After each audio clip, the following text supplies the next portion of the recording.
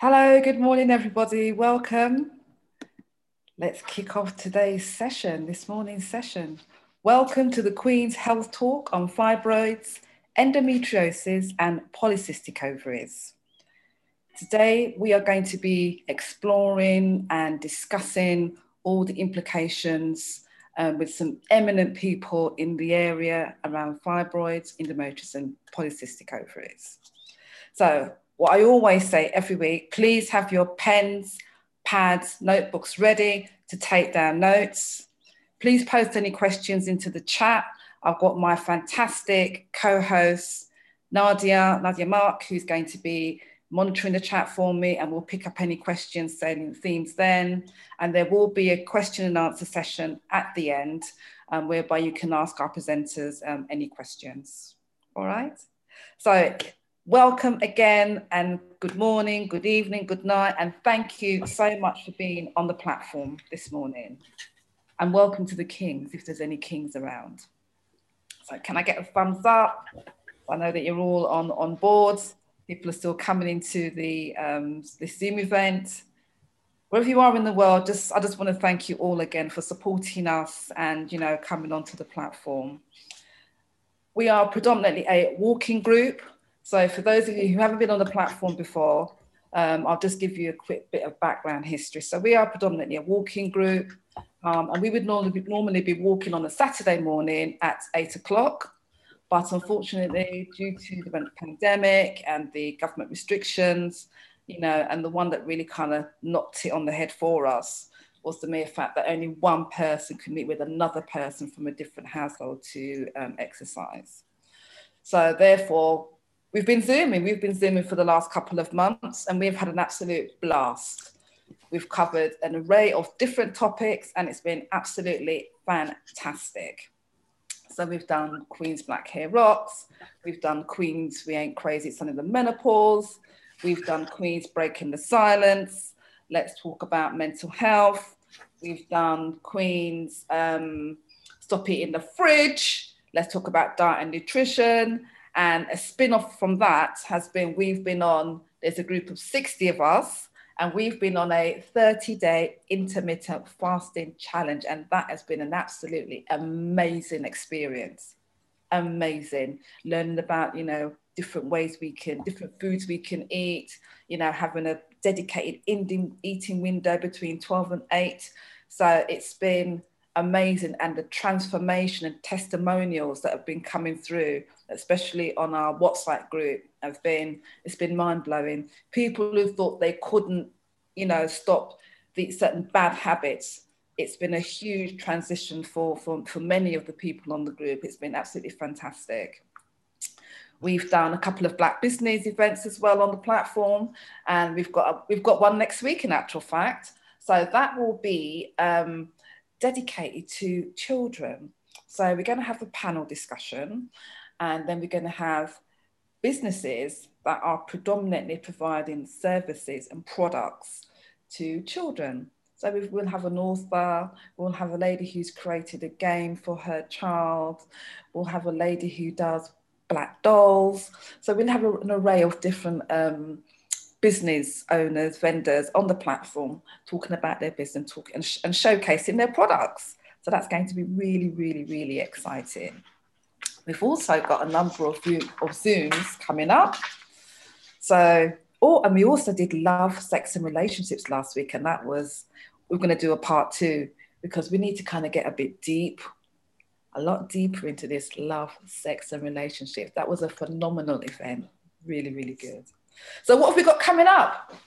We've got Queen's International Black Hair Rocks. And don't our hair rock? Whether you've got locks, you've got weave, you've got plaits, whatever style you're rocking, natural, I'm telling you, we are going to be celebrating our black hair. It's going to be an absolutely fantastic Zoom event. I'm so looking forward to that. I've got so many ideas buzzing in my head. It's going to be amazing. We've got another health talk coming up. We're going to have a series, because there are lots of different, conditions that affect our community predominantly. So Just going to ask my colleague to mute everybody because I can hear something in the background. Yeah, so we're going to have a series of health talks. So today, you know, you're all on the platform for fibroids, endometriosis, and polycystic ovaries. We're going to be doing a series. We're going to have a talk about diabetes. We're going to be talking about prostate cancer. We're going to be talking about pain. There's a whole raft of different topics we're going to have specifically in the Queen's Health series. So that's going to be amazing again. We're actually going to be also doing an early morning spiritual mind, body and soul retreat. I'm so looking forward to that. And the list goes on. Yes, the list goes on. So yes, we have an amazing array of different Zoom events that are going to be coming up. So to hear about future Queen's Walking Group exciting events, please follow us on Eventbrite. That's the only way you're going to be able to know instantly what's going to be happening with us. And it's every week it's something different. There's no kind of like consecutive pattern here. You know, whatever comes into my head, I think, oh, this would be a good topic to do. And that's how we roll. This Zoom event is being recorded and will be released on our YouTube channel. And this week, we actually uploaded 4 Zooms. So the menopause ones, part 1 and part 2, are now up on YouTube. The Black Hair Rocks, part 1 and part 2 are also up on YouTube.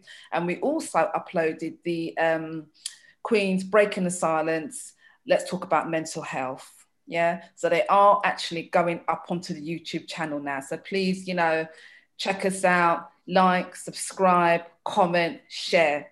Really appreciate the support.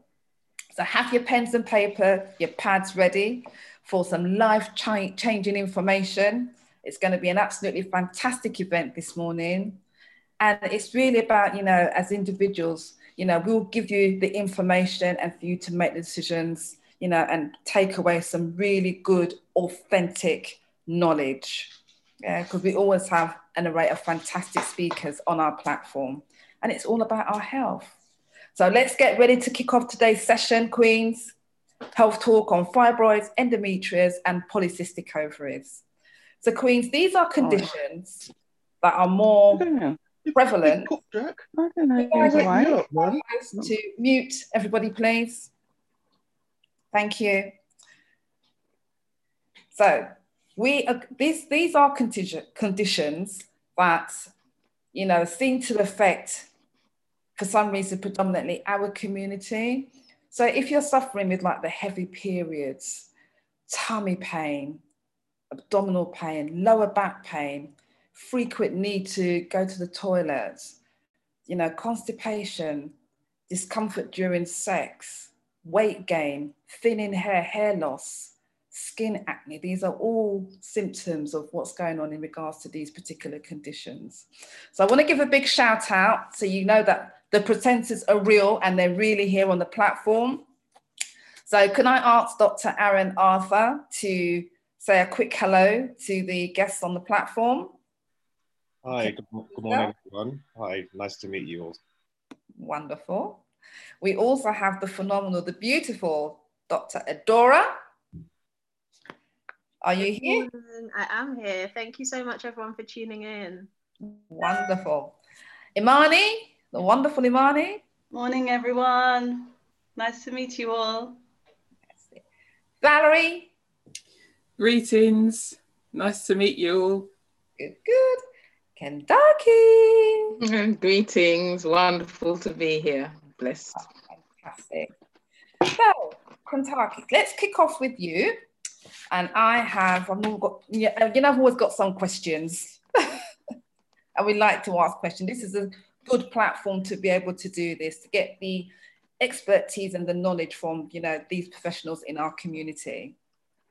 So fibroids can affect women of reproductive age, but Black women are more likely to develop them. Why is that? Why is the data driven and displaying this, you know, kind of phenomenon in our community? Okay, thank you. many years ago, when we used to look at fibroids, studies were done here in like the UK and the States, and then also in places like Nigeria. And they found that actually the prevalence was similar. So we thought maybe, you know, because we had come into the diaspora and the fact that we'd gone through slavery and all of that, okay, but they found that, you know, there was just as many cases. Studies which are coming out now, because this question keeps being asked, looks at the possibility, and I don't like using this word, obesity. So they say that Black women may be more obese than, you know, bigger, right? Possibly. And that may be a factor in terms of the estrogen levels. There are other factors that may be involved. And so racial discrimination has actually come into the mix, possibility of racial discrimination. And the fact that emits hormones, and in my presentation I'll talk a little bit about hormones and that. And then also childhood trauma, those kind of things may be factors as to why Black women. So those are some of the things that are coming out. But to be honest, I don't think anyone really knows, or people are still trying to understand why it is that Black women tend to have higher incidence of fibroids. So that's the best I can give you, my sister. No, that's fine. That's fine. There really isn't a definitive answer, but there's thoughts, isn't there? There are thoughts. So please tell us a little bit about yourself before you kick off your presentation, so people know who. Right. Know your credentials. Okay. All right. Thank you. And again, thank you so much for having me on board. And even before I start, I just want to acknowledge the divine world and acknowledge my ancestors, those whose shoulders on which we stand. So my name is Kendaki McConnell. I'll start from the part that most people understand, and that's having a degree in medical herbalism. So I am trained similar to a doctor. We do things like clinical skills, pathophysiology, pharmacology, and all the sciences. That's our training, but we do not use pharmaceuticals. So then our training goes further now in understanding the science with herbal medicine, nutrition, drug-herb interactions, lifestyle, and how that affects the person. I've been in clinical practice for 12 years, working in a team setting. I've worked alongside endocrinologists, gynecologists, diabetic specialists, osteopaths, sports scientists. So I've worked in a team setting, and that's really good because it gives the person different mindsets can approach a particular clinical presentation in different ways. So that's really wonderful. But I also like to say, I've also come from a Rastafari background where we deal with natural, and that's over 30 years dealing with natural science. And again, when I go into the presentation, I'm going to speak about that because that's key, understanding that we are part of the nature. And I've also been training with the Dogon people of West Africa, studying traditional medicine and traditional African science for the last 7 years. And I also do things like food projects in schools and food growing because I'm very much around the holistic health side of things. That's fantastic. So that is you in a nutshell. And there's more, isn't there? There is a lot more. So my darling, please share your knowledge with us. So looking forward to the presentation.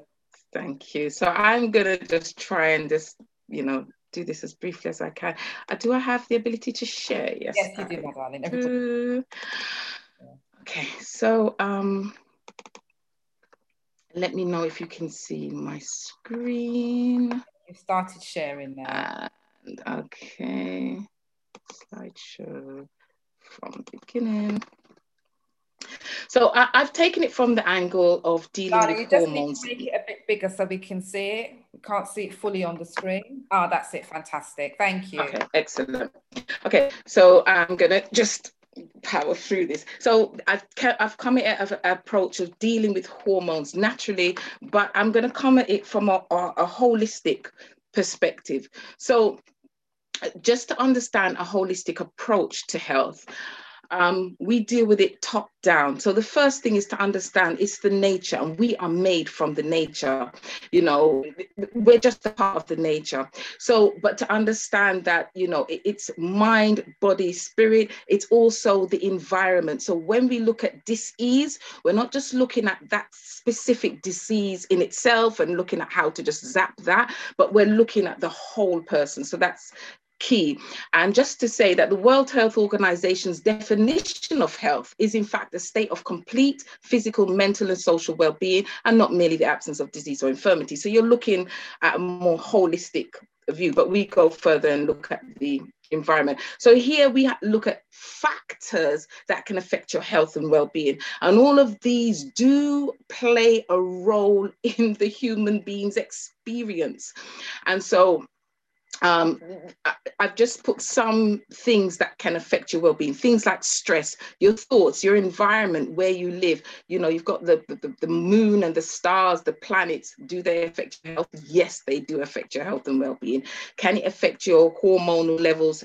We'll look at that. Nutrition. Okay, so the human being is mind, body, and spirit. And when you're looking at the human being, although we are talking about a physical aspect, so it might be a benign tumor like fibroids, or it might be an inflammatory condition, that is the physical aspect of the human being, and other aspects of the human being impact on your health and well-being, your psyche, your emotions, and they have a direct effect on the physical body. And there's a field of science called psychoneuroimmunology that looks at the biological pathways of stress and how it leads to disease and disease processes. So let's get to the physical part of the human being, which is the human physical body. Now, the human body has 11 systems. They're actually looking at another one, but okay, let's use the terminology that has 11 systems. The system that we're going to look at specifically is the endocrine system. Now, that is a system that's responsible for the hormones. And during the cycle, because everything is connected to nature, and that is so key to understand, that the human being is interconnected into the nature. So this whole idea of the circadian cycle, these biological rhythms that govern the human body, and any science is really a study of the nature. So nature is that one that has everything is within nature, and then we study it to understand it. So the endocrine system, which is just one of the systems in the human being, is the one that's responsible for the hormones that govern the reproductive cycle. And one of those hormones that are involved in the cycle is estrogen. And estrogen is a factor in something like fibroids. Now, fibroids, and the doctors are going to speak more, and I'm sure the other presenters will speak more, so I'm going to not speak too much on that. I just want to speak on the hormonal aspect, and then how we can look at holistically managing the hormonal aspect. So as you said earlier, between the reproductive years, we know that things like fibroids grow, and estrogen is a key component in that, in the presence of estrogen, it is understood that fibroids enlarge. Now, there are some other factors, and this is why we look at the whole person. So, for example, the fact that people are having less children, well, that means that we are in a more estrogen dominant state, because we're carrying, you know, for 9 months, if you think about it, you'd have, you know, a child in your womb, and then you'd be breastfeeding. All of that means that your estrogen levels are lower over longer periods of time. Children, menarche starts earlier, so children are now being exposed to estrogen at an earlier age because of the fact that they're starting their menstruation earlier. I'm just going to go over obesity, which, when you asked about why Black women may possibly be, well, the fact that we do have fibroids more than other women, but why obesity has been suggested, and the fact that we're in more estrogen dominance when you're overweight. But there are other factors.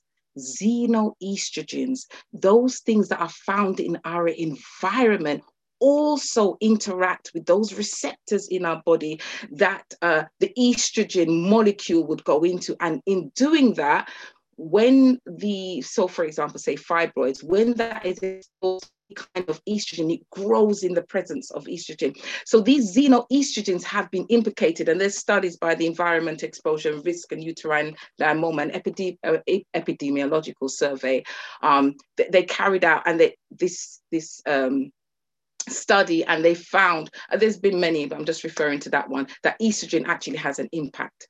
Trauma that also came up under Black women. The fact that trauma is indicated, and that is connected with stress, and there isn't much time to speak about that, but just to bear that in mind. So that's why we look at things holistically. And again, there's a research on that by the American Journal of Obstetrics and Gynecology, which looks at that. Now let's get to the natural ways of dealing with estrogen excess. Now, so that really was just a kind of whistle stop, just to give some idea of like the other factors that are involved. Exercise. Why is that so important? Well, as human beings, we're made for movement. And there are studies done by the Public Health Science Division. They did a study. They were dealing with cancer, but they were looking at the study and seeing how exercise reduces significantly circulating estrogen. And that becomes important because many times the kind of environment that we live in, the foods that we're eating, the stresses that are there, we're not getting the estrogen being released out of the body. If it's not being released, then it's circulating in the body. If it's still circulating in the body, then it means that these, benign tumors are in the presence of estrogen, more estrogen. So this again can cause things like fibroid growth. Let's just move on quickly. Xenoestrogen, we spoke a little bit about those environmental estrogens. They are key, especially if we're living in the cities. It's so important. So what are some of the environmental estrogens? Well, here we have some of them. The contraceptive pill being released into the environment through the, flushing into the toilet, going through the water table into the system. They've found that this particular part of the oral contraceptives, and it's ethinylestradiol. Estradiol is an estrogen, because estrogen's kind of lumped together, but it's actually 3. That has an effect, and these are these xenoestrogens, estrogens that come from outside. Atrazine, which is a weed killer. Many of the preservatives on the food have these xenoestrogen components, because we have to remember that, again, we're made up from nature. And when these products are being put together, man doesn't invent. They have to make from what's around them, natural chemistry. But these things affect us adversely. Things like food dyes, sunscreen, bisphenol A in plastic, these are some of the things that have been indicated in these xenohormones that are in our environment that make their way, migrate into our body. Okay, how can we deal with this naturally? Now, fiber has been shown. Now, sometimes in this world we think, oh, well, why, fiber, diet, nutrition, because we've become so technical minded and think just on the technical side that we don't realize we are made from the nature. The human body is made from the earth. From the day we are born to the day we die, it's the food that we eat that makes us grow, that fixes our cells. Nothing but that natural phenomena. So it is therefore the same nature that will have the biochemicals or the chemistry within it to heal our bodies, because we're made from the earth. The human body is made from the calcium, potassium, magnesium. And so for the body to repair itself, it needs to feed from that which it came from. So therefore, you have to look at specific things when you're dealing, for example, with estrogen excess. We find that fiber helps to get rid of that out of the body. And here's some of the fiber and the foods that help to get rid of that circulating estrogen. The other thing is that the liver, and I'm not going to speak much about the liver, but the liver, which works in like 2 phases, but the liver is a key organ in the body that helps to get rid of excess estrogen. So again, what we're saying is a holistic approach. You need to also look at not only your diet, but actually helping the liver to clear. The liver takes on the bulk of the work in the body. When you eat, your food goes to the liver, and the liver then does what it has to do to take to send it to the heart, and the heart pumps it around the body. So the liver is key in helping to get rid of estrogen, and then in that way now we would look at certain herbs like liver herbs that helps to clear the liver, that helps the liver to function. But I'm going to not look at liver herbs. I have a course, so you can talk about that a bit later. And the course, you can talk about certain things with the liver, but certainly the liver is one approach. I'm just going to finish off now on phytoestrogens. So in nutrition, you get phytoestrogen, but specifically talking about herbal medicine, you have plants that are phytoestrogens, and how they work. Those same receptors that we spoke about that are on the fibroids, for example, phytoestrogens take up those receptors. So instead of the body's normal estrogen taking up those receptors, the plant chemicals take up those estrogen receptors. Now, what it does is that it has a weaker effect on the tissue, whether it be a tumor or otherwise, in terms of its ability to grow. So in that way, it's called competitive inhibition, where it stops the body's natural estrogen attaching to these receptors, and the phytochemicals, the plant chemicals, take up that space, and by doing so, they reduce the effects of estrogen. And so this is a key one that's known. This one that we looked at was red clover. There are many phytoestrogens, and a key one here is Simicifuga. It has things like triterpene and glycosides, which are chemical components. And I just want to finish here with a study, for example, that was done on black cohosh. And there are many female issues that it helps. So it showed how it works in menopausal symptoms, hot flashes, sweats, irritability, and so forth. But what it does, so do you remember we spoke about the endocrine system, and there is a part in the brain called the hypothalamus, and that hypothalamus releases a particular hormone that goes to the pituitary. Now, these herbs act at that level. So that cycle that we spoke about, that reproductive cycle, which starts from the hypothalamus, which goes to the pituitary, and then to the reproductive system, that they enter in at that level and help to balance the hormones at that level. So we are using plants in a very natural way, just like we would use food. We then take it to another level and we use plants. So this particular research was carried out by Dr. Mayo, and it was published in the Advanced Nutrition publication. So that was on black cohosh. There are many other herbs that can be used in that way. And so just to finish off, there is a course that I'm doing on holistic health and herbal medicine. If you want to know more, I'll drop that information into the chat box. But also there's one specifically looking at women's health that starts next week, where what I've covered here, we're going to go into much more depth. We're going to look at the reproductive system, the hormone cycles, the herbs, and understand how this works and how stress affects our fibroids, endometriosis, etc., etc. Thank you for listening. That's my presentation. Oh, wow. And that, absolutely fantastic.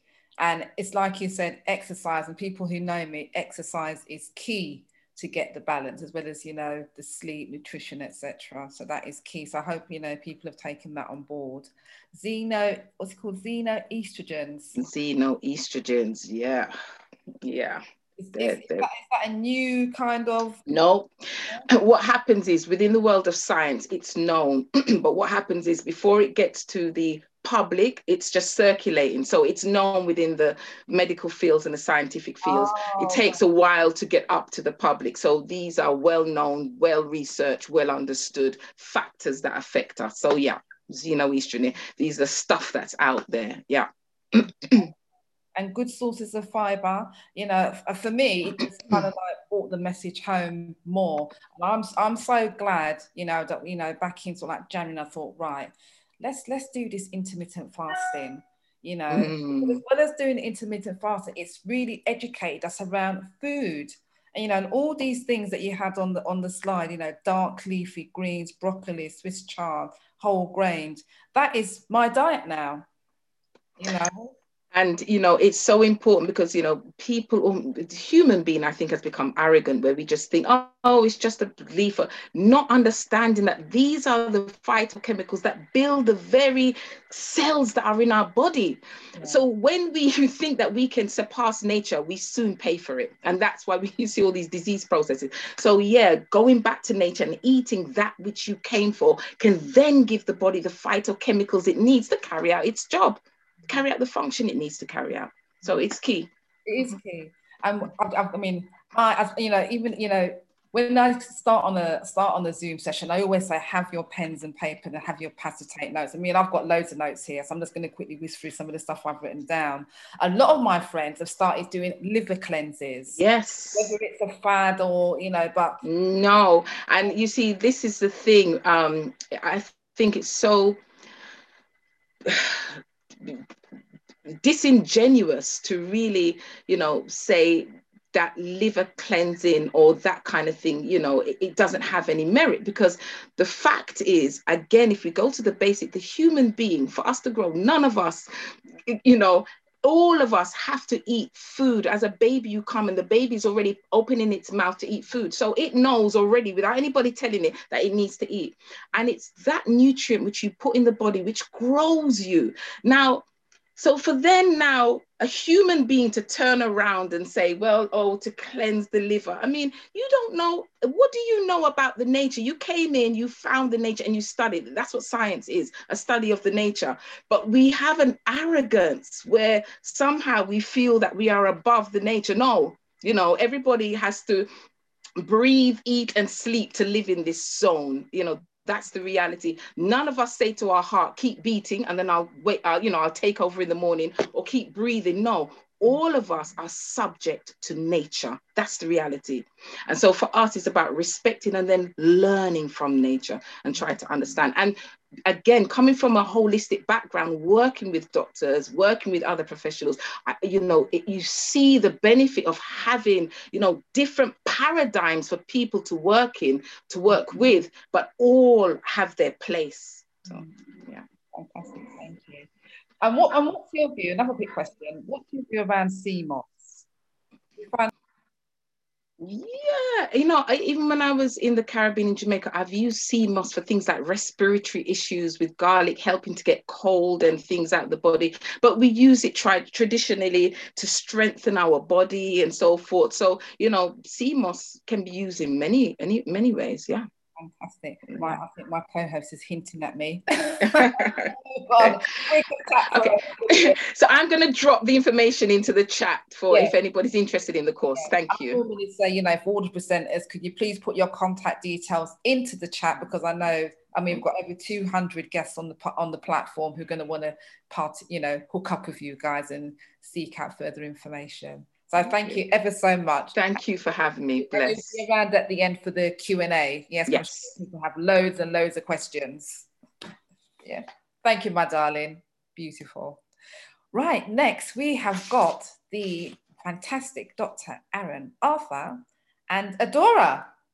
Where are you? Good morning. Good morning. You said morning earlier to us. Yeah, sorry. I was on mute. Right, so hello, good morning, welcome to the platform. Please tell us a little bit about yourselves, and I've actually got some questions I want to ask you. So Aaron, do you want to go first? Yeah, sure. Good morning, everyone, and just want to say thank you for having me on this platform today. I do appreciate it, and it's an honour to be here. We love having you. We've actually got a man. Normally it's like 200-300 women. glad to represent. Yeah, so I'm a GP, and I have a background with previous training in women's health and some training in medical education. The reason why I participated today is partly because I had a meeting with Joan and she sold me with her enthusiasm. She sounds like she's really passionate about women's health and she won me over. So that was part of the reason why I did this. And the other reason is because I have a close family member who suffered from one of the conditions that I'm about to talk about, and she suffered from it quite badly. So I felt it was incumbent on me to have this kind of discussion and spread awareness about the condition. So yeah, thanks for having me, and I hope I can impart some knowledge. Fantastic. And Adora, who's going to be doing the presentation with you. Good morning, beautiful Adora. Morning. I haven't said your surname because I'm not sure how to pronounce it, so please. No, it's fine. It's Endometriosis. I'm still not going to try and pronounce it. It's okay. It's okay. Adora's fine. Dr. Endometriosis is fine. But yeah, thank you so thank much you for coming on the platform. So please tell us a little bit about yourself before you kick off the presentation. So Aaron let me know about this opportunity, and we go way back to medical school. And as soon as he told me, I was well up for it. I am also a doctor. I am a little bit behind Aaron, so I'm about this much away from becoming a GP. So I'm a GP registrar, hopefully qualifying in the next couple of months. I have obviously such an interest in women's health, and specifically healthcare and how it affects us as Black people. To that end, I actually set up a podcast with one of my fellow doctor friends a couple of years ago called the Glow Docs podcast. We're on Instagram, but also on Spotify and iTunes, and we talk about all these sorts of issues every 2 weeks. So we try to educate people on lots of different things regarding health and lifestyle, but with a specific emphasis on Black people and women, because that's what we are. And I've been getting involved in these sorts of discussions, just a lot recently, and on Clubhouse, etc. So yeah, very happy to be here. Yes, I've heard about Clubhouse. People keep telling me about Clubhouse. Yeah, we actually, funny enough, it's funny how this worked, because we actually did a talk on Clubhouse on Thursday about similar issues. So I directed people to come and join in today. So hopefully we've got some people in the audience that were in that Clubhouse chat and wanted to get a bit more information. Oh, brilliant, brilliant. So welcome. So it's just such an honor to have two, GPs, had Kandaki's herbalist doctor. So we're going to have it from the, medical side. So wonderful. So please, I want to ask you, Adora, endometriosis is a health problem that many women face, particularly Black women, in fact. So endometriosis is cited as the single most common cause of chronic pelvic pain in women. Why is that?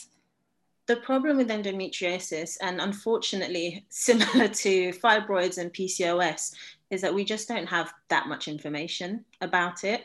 What we do know about endometriosis is limited in general. I think for the longest time, people were put down as being pain-seeking or having pain, chronic pain. And there wasn't even knowledge that endometriosis was an issue for the longest time. Since we've realized that it's an issue, I think the difficulty specifically with endometriosis comes from how you investigate it. Endometriosis, just not to go into too much detail, because I know lots of people will be covering it later on, but endometriosis is essentially the lining of your uterus. That tissue is found outside of the uterus, so in different parts of the pelvis. And when that endometrial tissue goes through the normal changes that would happen with your menstrual cycle and your hormones, it starts proliferating and bleeding and shedding and doing all that sort of stuff, but outside of the uterus, which causes tremendous amounts of pain.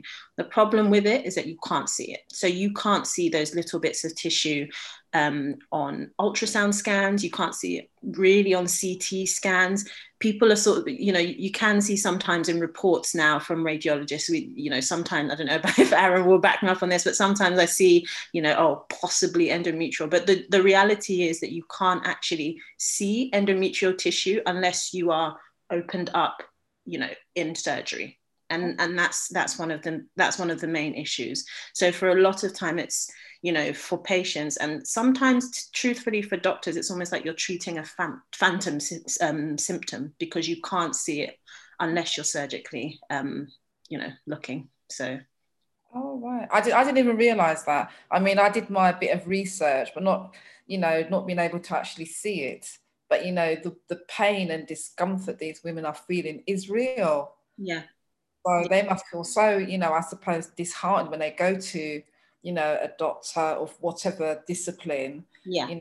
With their symptoms, and because you can't see it. You can't see it. And if the doctor that you are seeing has, doesn't have much knowledge about it or how to treat it, that makes things worse. Yeah. And then you go into the vein of sort of mental health issues, because you've got chronic pain, you don't feel like you're believed, you don't have treatment for this chronic pain, and that can lead to anxiety, depression, and just a worsening cycle. So it can be really tough. Yeah, and that's why it's so important to have these discussions, especially like within our community, because 100%. when we did the Queens, we ain't crazy, we're not crazy, it's only the menopause, and so many women contacted me, oh, I've got fibroids, I've got this, I've got all these kind of issues going on. So I'm just so happy that we're able to have yourself and Aaron on the platform to talk about it. And we're going to have loads of questions at the end, and please guests on the platform, put your questions into the chat and we'll pick up some of those as well at the end. So who's going to kick off first? I've got a question for Aaron as well, haven't I? Yeah. Dr. Aaron, these are conditions that are more prevalent in the Black female community. All of the conditions that we're talking about this morning. Is there any kind of evidence as to why this is the case? Yeah, so I think like Kandanke said earlier, it's a difficult one. There's not that much evidence as to what's the specific reason as to why these conditions happen. There's lots of studies out there in regards to risk factors that are linked to it, but in regards to the actual mechanism that leads to it, we don't have a definitive answer. As Kandanke said, there's lots of discussion around estrogen driving all of these processes, but again, even though we know estrogen is linked to it, we don't know what is the spark factor that triggers off these processes, what makes these growths happen in the way that they happen and in the manner that it happens, and why does it happen in certain people and not other people. We don't know. But I think that's part of the things that we need to know, but also we need to have more discussions about what we can do to mitigate our risk. And I think that's what today is about, really focusing on the things that we can do to reduce our risk of getting these conditions. Okay, fantastic. Thank you very much for that. So who's going to kick off first? You got a presentation? Yeah, I mean, I do, but I'm talking about PCOS, and Aaron's doing endometriosis and fibroids, so I don't know. Yeah, maybe I should go first to. All right. With Kandanke. Yeah, absolutely. Yeah. I am a gentleman though, so usually I'd say ladies first, but I guess given the flow of the situation, I thought I'd just throw that out there. Super. So I will just share my screen. Bear with me 1 second. Is my screen sharing? Yes, your screen is. If you just make it a bit bigger. Will do. Bear with me 1 second. So we can see. Put it on full screen. Yeah, will do. Excellent. We good to go? Brilliant. Fantastic. So hi again, once again. My name's Dr. Arthur, and yeah, I'm going to do a presentation on fibroids and also endometriosis. So with both conditions, what I'm going to do is give things from a medical point of view. I think Kandanke did a fantastic presentation, and she actually covered some of the things that I was going to talk about today. So she saved me 5 minutes. I'm actually happy with that. But I may just go over some of the aspects she went over as well. And then, yeah, what I'm mainly focused on today is what these conditions are, risk factors, things you can do, things that are outside of your power to control, how they present, how they're diagnosed, treatment, and complications, and things relating to fertility, etc. So what are fibroids? So fibroids are essentially non-cancerous growths, and I stress the part that they're non-cancerous, and they mainly grow within the womb or just outside of the womb. They're made of muscles and fibrous tissue, and they usually occur in women of reproductive age. They can grow from any size, so they can be as small as a pea, or they can be as big as a grapefruit, if not bigger. So it completely varies and it differs from person to person. as I mentioned before, it usually occurs in women of reproductive age. So when women tend to get older, the fibroids tend to shrink. And that's partly because it's driven by estrogen. And when you get older, when you're in that menopausal period, your estrogen levels reduce. It's difficult to know how many people exactly it affects. And that's because there's a lot of women walking around with fibroids in them and they don't know about them because they're so small and don't cause any symptoms. So it's difficult to ascertain the actual burden of the disease. However, it's suggested that it affects between 2 to 4 out of 10 women of reproductive age, as I mentioned before.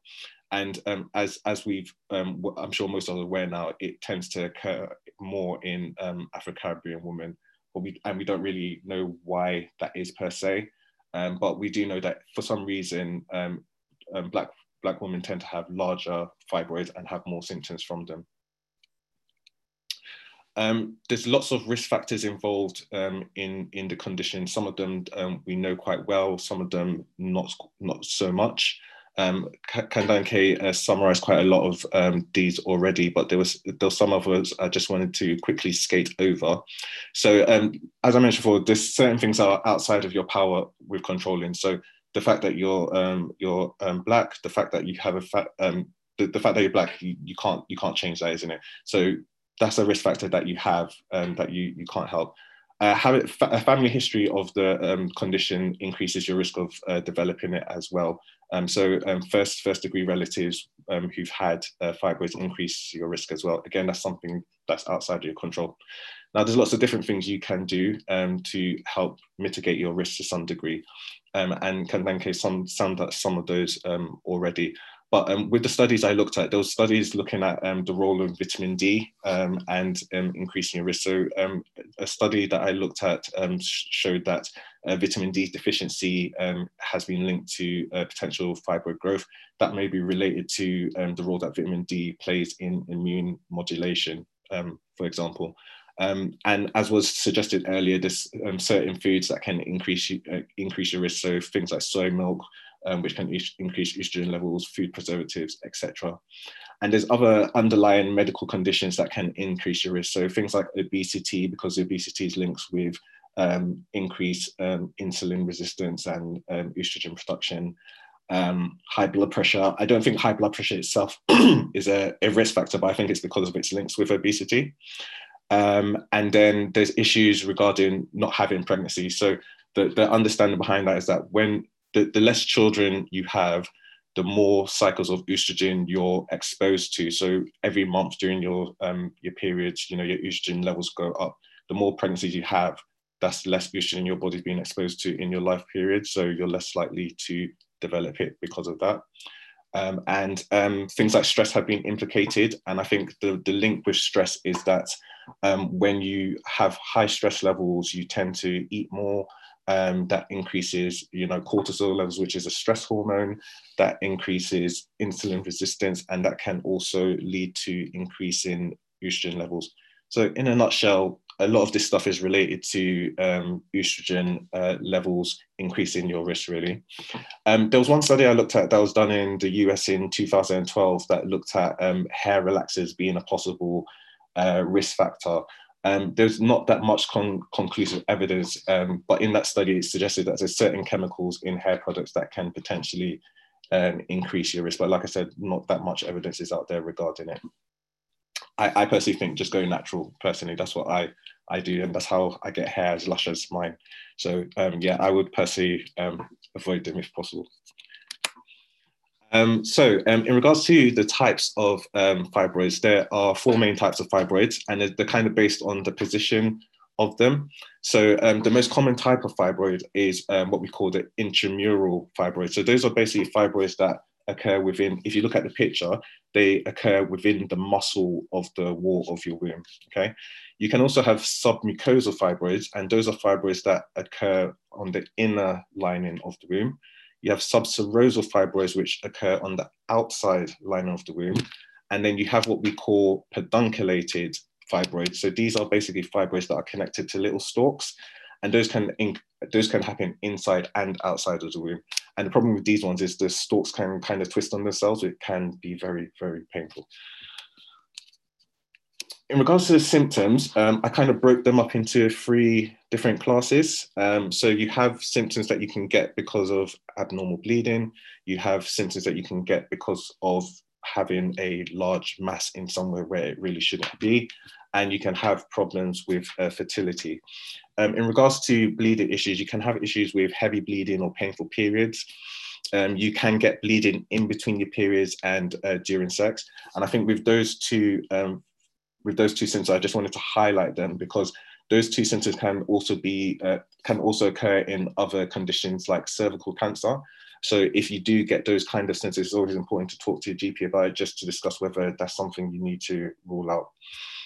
Some people may have very innocuous or mild symptoms like tiredness or dizziness, and that's because if you bleed heavily, you can end up getting anemic, which leads to those types of symptoms. In regards to symptoms regarding mass effect, as I mentioned before, I'll talk about that on the next slide because it illustrates it a bit better. And then fertility issues, I'll talk about them again on a later slide. So if you look at the first picture here, just imagine it's your body from a sideways point of view. So if you took one of these massive fibroids here, imagine it was at the front of your womb where your bladder is. So if you had one there, your bladder wouldn't be able to fill as well as it should be. And therefore you're gonna need to go to wee more often than usual. If you had a fibroid at the back of the womb, where your bowels are and where your backbone is, it can press on the bowel and therefore make it difficult to pass stools, and therefore you can become more constipated. And also it can push on your backbone and lead to back pain. If you had a lower fibroid, that could lead to problems with pain during sex. So this is just to highlight that you can have lots of varying different symptoms depending on the size of the fibroid and where the position of the fibroid is. And that's why, people can tend to get different symptoms, and not one person's symptoms is the same from the other person. It varies. In regarding diagnosis of the fibroids, the first line investigation would be something like an ultrasound, because it's something that a GP can organize, they're cheap and easy to arrange. And that usually can show up the fibroids, even small ones, but sometimes those can be missed. And so sometimes you may need further investigations, and that can come in the form of things like hysteroscopies, which is a procedure where a camera is attached to a scope and that's inserted through the vagina and into the womb, and that can allow direct visualization of the fibroids. You may have to go for something a bit more upscale, like a laparoscopy, which is basically keyhole surgery, because as I mentioned before, some of these fibroids can occur outside the womb. So something like a laparoscopy may be needed to directly visualize it. And it can also be removed while the surgeon's in there as well. And sometimes things like CT scans or MRI scans are used. They're not really first line, but sometimes because some of them aren't really showed up well on the ultrasound scans, these modalities may need to be utilized. In regards to management, it depends. Everyone is different. So it depends on the kind of symptoms you're having, really. For some people, you can take a watch and wait approach. So like I said, if you have a tiny fibroid that's the size of the pea, not causing you any problems at all, as the saying goes, if it ain't broke, don't fix it. So if you're not having any problems with it at all, then you don't need to do anything. From a GP point of view, there's different options that your GP can offer you. So there's things like tranexamic acid and methylamic acid, which are basically in the same family of things like ibuprofen. So those help with the painful and heavy bleeding that you can get with this condition. And you can also be offered different types of contraceptions, depending on what's more appropriate for you. So for some people, just as an example, the combined pill, which contains estrogen and a hormone called progesterone, may not be beneficial to you because you might have a history of blood clots or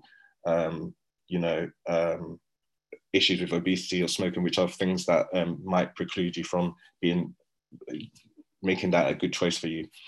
So other alternatives may be used, which are progesterone based rather than estrogen based. There's also medications called gonadotropin releasing hormone analogs. So what these do is basically they target the hormone that that controls estrogen. So by reducing the estrogen levels, you're basically shrinking the fibroids, and that's the idea behind that.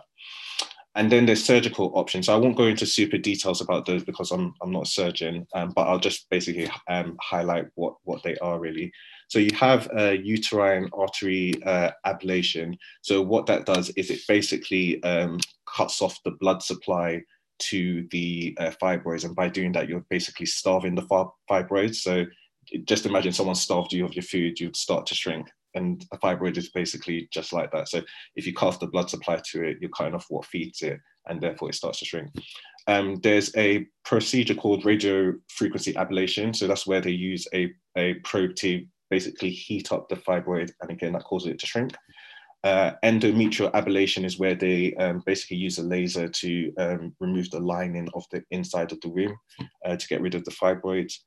And there's some more invasive procedures. So you have myomectomies, and that's where they basically cut out part of the womb that contains the fibroid, but it still keeps the fibroid, so it still keeps the womb intact. So that's probably a better option for people who are of childbearing age who still want to have children.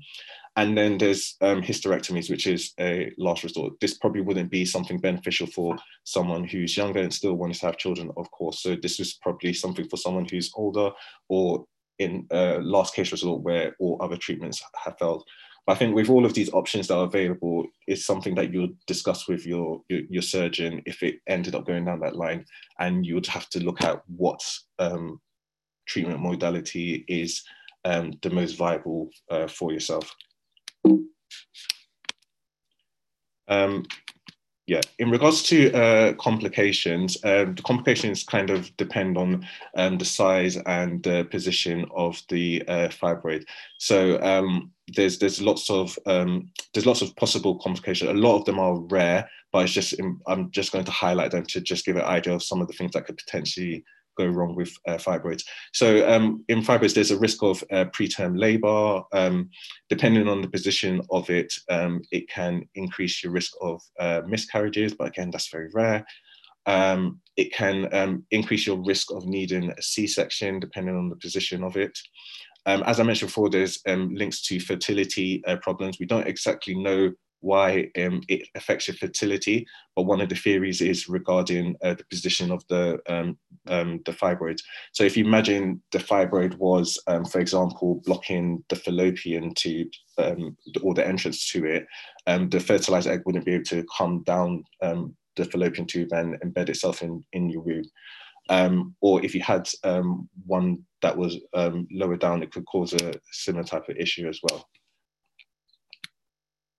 So that's fibroids summed up. So what I'll do finally, I'll go over endometriosis and talk about some of the similar factors regarding it. Adora gave a lovely introduction into the condition, so I will just lead on from there. So endometriosis, as Adora mentioned earlier, is essentially where you get tissue that's normally supposed to be inside of the womb developing outside of the womb. It can end up literally anywhere. It's such a random condition, and that's why it's really hard to diagnose it. It can end up in the bowels, it can end up in your gut, it can end up in your lungs. Very rare, but it's a possibility. So that's why it makes it very difficult to diagnose. It's the second most common gynecological condition after fibroids. And as I mentioned before, because of the variation of where it can, this tissue can end up, it means that the presentation of the condition can vary as well. Again, similar to fibroids, it's hard to say how many people it affects because you get some people who don't get any symptoms at all. So it's hard to say, but it's estimated that it affects about 10% of women of reproductive age. Endometriosis has been found in 30 to 50% of women who have fertility issues. So that gives you an idea of how much it can potentially impact fertility. And also, it's important to know it doesn't just have an impact on your physical health, but it can also have a massive burden on your mental health. It can have a massive burden on your sexual health and your sexual relationships as well. So that's why it's such a problematic condition. That's why it's important for us to talk about it. In regards to the causes, unfortunately, I feel like that's going to be the theme of today. We don't entirely know what causes the condition, but there's lots of different theories or hypotheses in regards to what can potentially be the mechanism of action as to how these things happen. There's a link in family history, so having first degree relatives who've had the condition increases your risk of having it. There's a theory called retrograde menstruation. So basically, if there's obstruction to the outflow of menstrual tissue every month, for example, if some people have had female genital mutilation where the vagina has been closed up, or if they had some structural abnormalities that prevent them from having regular flow, some of that tissue from the womb can track upwards into the fallopian tubes and the wombs and can embed themselves there. So that's one theory that has been suggested. There may be immune issues, so it may be an autoimmune process that's happening where the immune system, which is usually there to fight off infections, attacks its own body and your own sort of healthy tissue.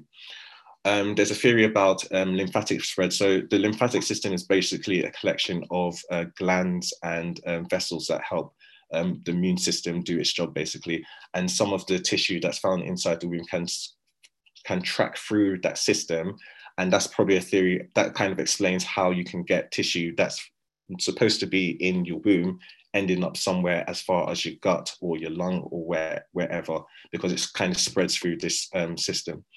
And then finally, metaplasia has been suggested as a possible cause as well. So this is where you get one type of cell that mutates into a different type of cell. So you can have a cell in one type of body that ends up changing into the tissue that you find in your womb normally. So lots of different suggestions and theories as to why this happens. Again, not entirely sure, but these are some of the theories that have been suggested recently. In regards to risk factors, a lot of it, again, is estrogen related. So things like having early onset periods or late menopause or not having children, that's all around increased exposure to estrogen.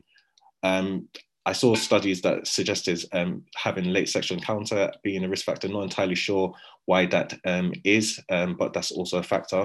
And as I mentioned before, anything that causes obstruction to the outflow of, the products of the womb can increase the likelihood of this happening. Although yes, it is possible, it is a condition that affects Black women. Actually, studies are showing that it's actually more prevalent in white women, but it still has a great degree of burden in Black women as well. And other issues like having a low BMI and smoking as well have been implicated in increasing the risk of developing the condition. In regards to symptoms, as mentioned before, it can vary. If you look at the list of the symptoms here, those are the exact same symptoms I listed with fibroids. So it can vary. And another issue with this condition is it can mimic other, it can mimic other benign conditions, and it can mimic other severe conditions. So it really is a difficult one to pin down. And sometimes it can take quite a long time to get to the diagnosis because it can be missed on scans very easily. And that's essentially what I summed up just now. So you're very difficult to differentiate it from other conditions, and very difficult to diagnose. In regards to the modalities used to diagnose it, the first line from a GP would be you doing something like an ultrasound scan. But again, as Adora suggested, this can be easily missed on the ultrasound scan because the amount of endometrial tissue that you have that's being driven by this condition can be very small or could be very large. So it's hard to find on scans sometimes. Sometimes you may have to have a keyhole surgery because that will allow the surgeon to directly see this abnormal tissue outside of the womb. And in that procedure as well, they would usually get rid of the tissue as well. And also using more higher resolution scans like MRI scans give you a bit of a better chance of seeing this abnormal tissue. But again, it can still be missed. So it is difficult. In regards to management, again, it varies. You can do nothing if you're not having any symptoms from the condition. But from a general practice point of view, you may be offered things like simple analgesia, so things like paracetamol or ibuprofen. Again, hormonal treatments can be used to treat the symptoms as well, similar to that offered in fibroids. And then there's surgical options available. So things like keyhole surgery, or sometimes you may have to have open surgery, which is what laparotomy is if keyhole surgery is not the most appropriate option. There's lots of different homeopathic treatment options that have been implicated in the management of the condition, such as acupuncture, reflexology, herbal medicine, etc.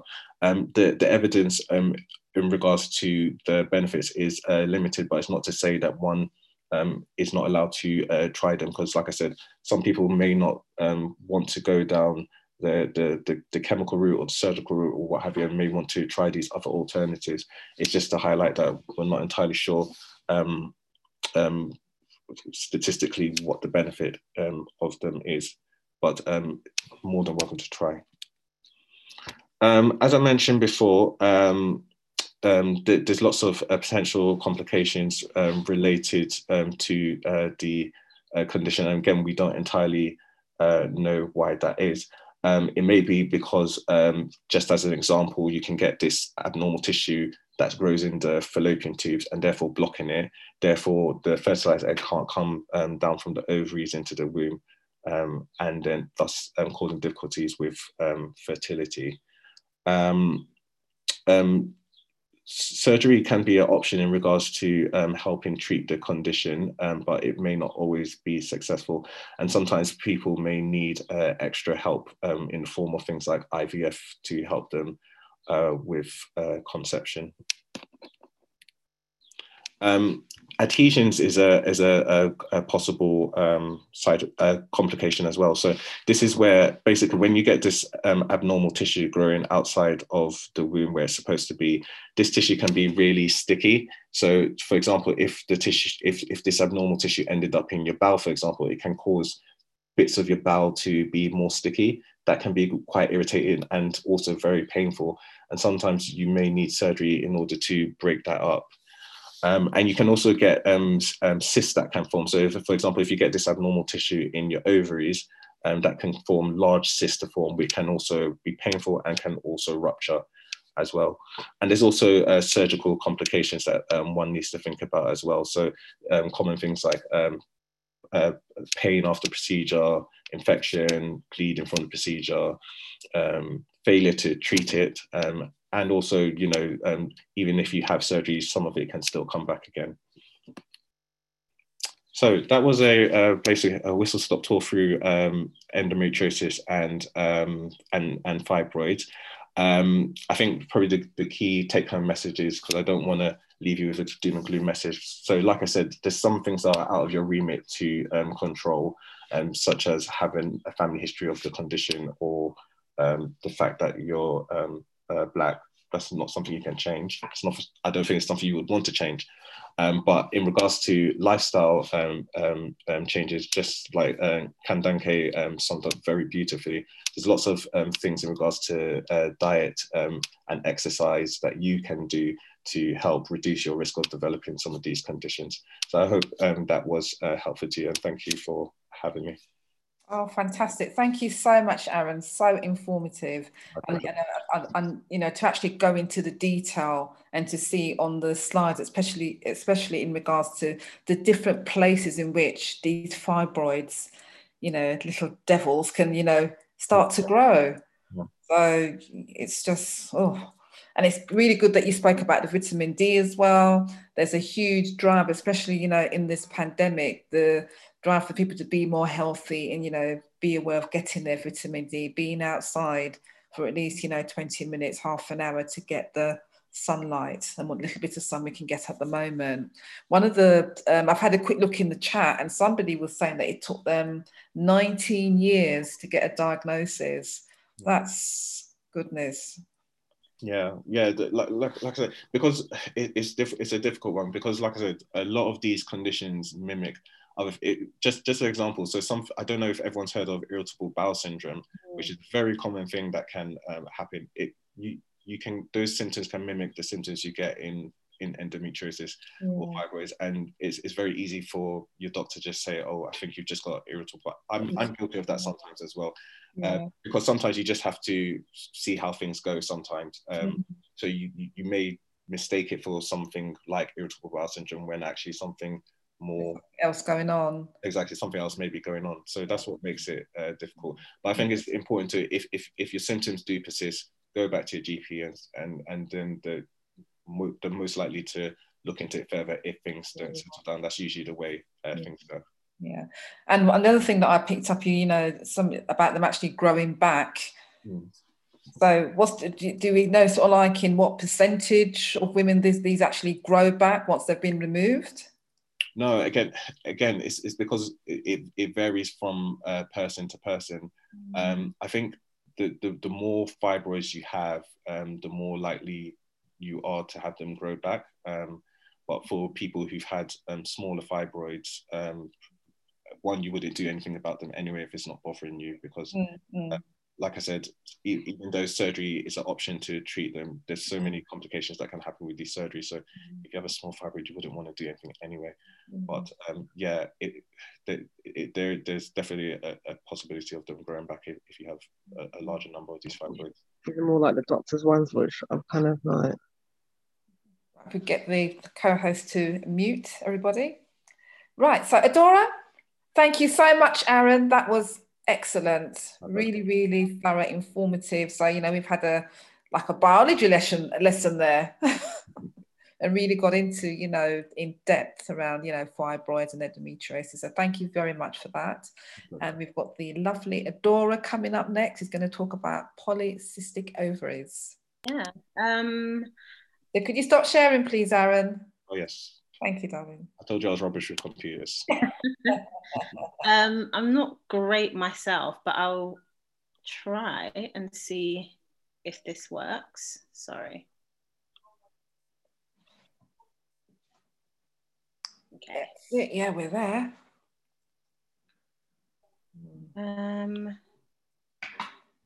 Start from the beginning. Oh. Okay, great. Thank you. And thank you, Aaron. Very, very, very informative, very concise. So as I said, I am going to be talking, sorry, just 1 second. I've got the image on the side of my screen and I can't get rid of it. Oh. Okay.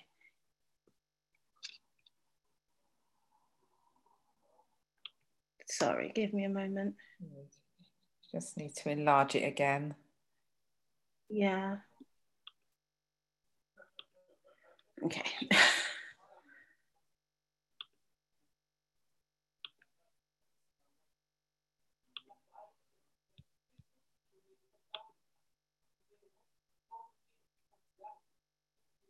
Can you still see my screen? Oh. We can see your screen. Just need for you to enlarge it again, my darling. Okay. You know what? I'll just carry on. Sorry, there's something on the top that's not letting me play it, which is annoying. Oh, there we go. Okay, great. So as I said, I am talking about polycystic ovary syndrome. So it's a really common syndrome that affects how women's ovaries work and the balance of hormones in the body itself. It's quite common. We think it affects about 10% of women in the UK, probably closer to in between 10 and 20% actually. And the vast majority have, well, not vast, but the majority of women actually have no symptoms. And for a lot of people, it won't actually, necessarily negatively affect them. However, it is the leading cause of infertility in women, and especially in Black women as well. So if we're talking about the actual main features of PCOS, You have to have 2 out of the 3 to actually get a diagnosis. But the first one is irregular periods. And the reason for that is because your ovaries are essentially not regularly releasing eggs. So you're not ovulating. Ovulation is what triggers the body to release hormones, which, essentially can prepare you to get pregnant if you wish to. If you're not regularly ovulating, then you will end up having irregular periods. And just to be clear on what irregular periods actually are, we have a sort of wider range than people might think. So normal periods is between 21 to 35 days. So and that's between day 1 of the period. So, that means that actual normal periods can be anything from about 3 weeks in between to more like 5 weeks. And you can also get quite heavy periods as well. So that's one of the main features. Another main feature is excess androgen, so high levels of male hormones, specifically testosterone in the body, and that can cause physical signs, which some of you might be aware of. So things like excess facial or body hair, also known as hirsutism. You can also get acne as well. And then finally, actual polycystic ovaries. So funnily enough, if you can see at the top, 2 out of 3 gives you the diagnosis. So you can actually have a diagnosis of polycystic ovary syndrome and not have polycystic ovaries. But if you have the other factors, then you could also have that diagnosis. So hopefully you can see the picture on the side. So essentially a healthy ovary has, normal follicles. You have a developing egg, and then it's released when you ovulate. When you have polycystic ovaries, you have lots and lots of these follicles, which are taking up space. They make the ovary quite large and bulky, and they do not, develop eggs effectively. And therefore that can cause the issues with you ovulating. Now, in terms of the signs and symptoms of PCOS, a lot of them will be similar to what we'd mentioned before. So obviously, you can have irregular or prolonged periods, you can have quite heavy periods, you can have cramping and bloating during periods, and linked to the hormone issues as well. You can have problems with growth of unwanted hair, but then you can actually also have hair loss where you want it. So you're growing chin hairs, but losing hair at the top of your head. And then acne is also an issue as well, but then you have more systemic problems that can be associated with polycystic ovary syndrome. And these often tend to be linked to the imbalance of hormones, specifically, testosterone and androgens and insulin as well. So a lot of people can feel quite fatigued. You can experience quite rapid weight gain and actually find it hard to lose that weight as well. And there's also issues with mental health as well, psychological issues, so stress, depression, etc. And then if you add the pelvic pain on top of that, you have a nice little cocktail of signs and symptoms. So in terms of what causes it, to join with Aaron, I think a lot of these things will be similar in that we don't know the exact causes, but there are lots of causes and lots of things that we hypothesize around. A big thing for PCOS is that it tends to run in families. We're not sure why, but I think similar to fibroids as well, there does tend to be a genetic link. But the main issue that we know is that there's this problem with hormone levels. So essentially what happens, and the main thing that will cause a lot of problems is that you have high insulin levels and your body is resistant to insulin. So insulin is the hormone, just to make it a little bit clearer, insulin is the hormone that helps take the sugar in the body. So if you eat, carbs, bread, sweets, whatever, it needs to be broken down and taken into your body cells to give you energy. Insulin is the hormone that helps to do that.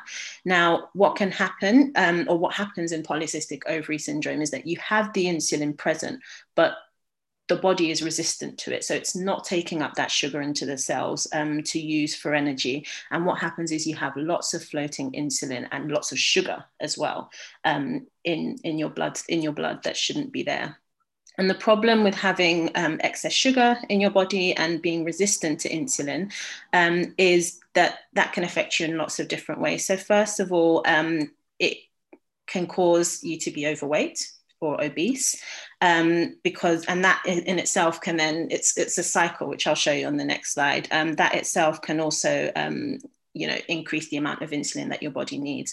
When you're not breaking down blood sugar, when you're not sort of metabolizing your blood sugars appropriately and taking them into the blood cells, you get physical symptoms as well. So common symptoms are that people feel fatigued, they feel really tired, and also you feel hungry, which then makes you eat more, and then the cycle continues.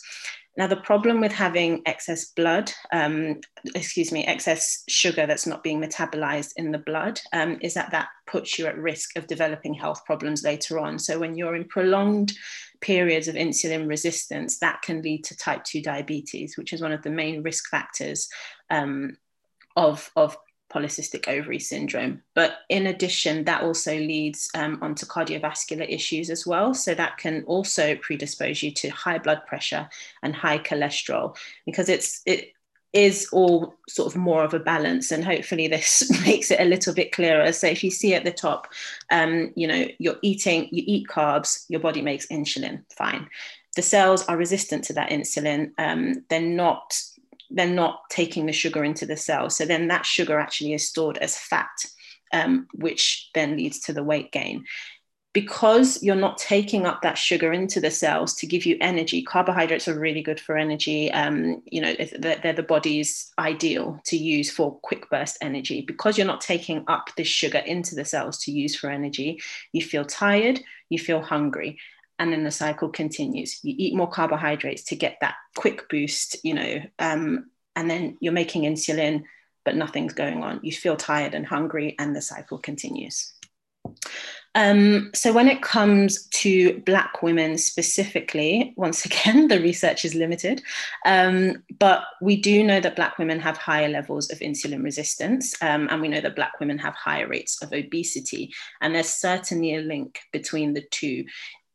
It can be a bit of a chicken or the egg scenario, which one came first, because I don't think there's enough evidence really out there behind PCOS in general, but also, behind the links and things between Black women and other women of color.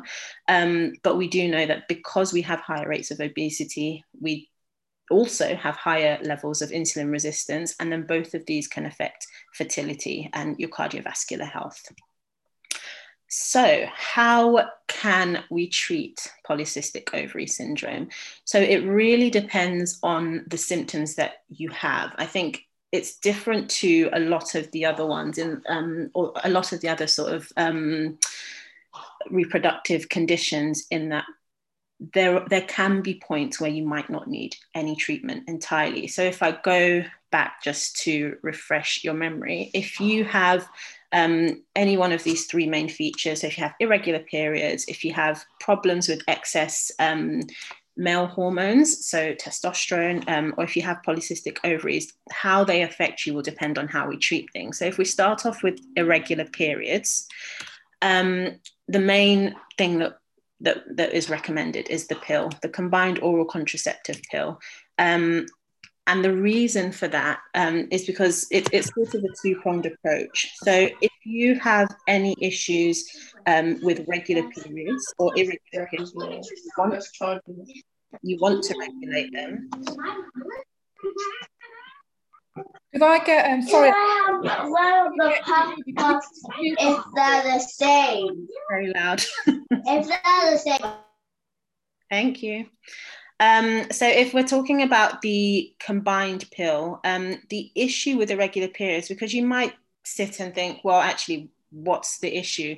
If any of you have suffered from anti-flow, you'll actually be quite happy to not have a period at all. But the importance of us actually having regular periods, and what we class as regular periods is a minimum of 3 periods in a year, is that it protects the lining of the uterus. The issue with periods and with ovulation and things like that is that when an egg is released, that stimulates that obviously that's ovulation, but that stimulates the breakdown of the lining of the uterus, and you shed it.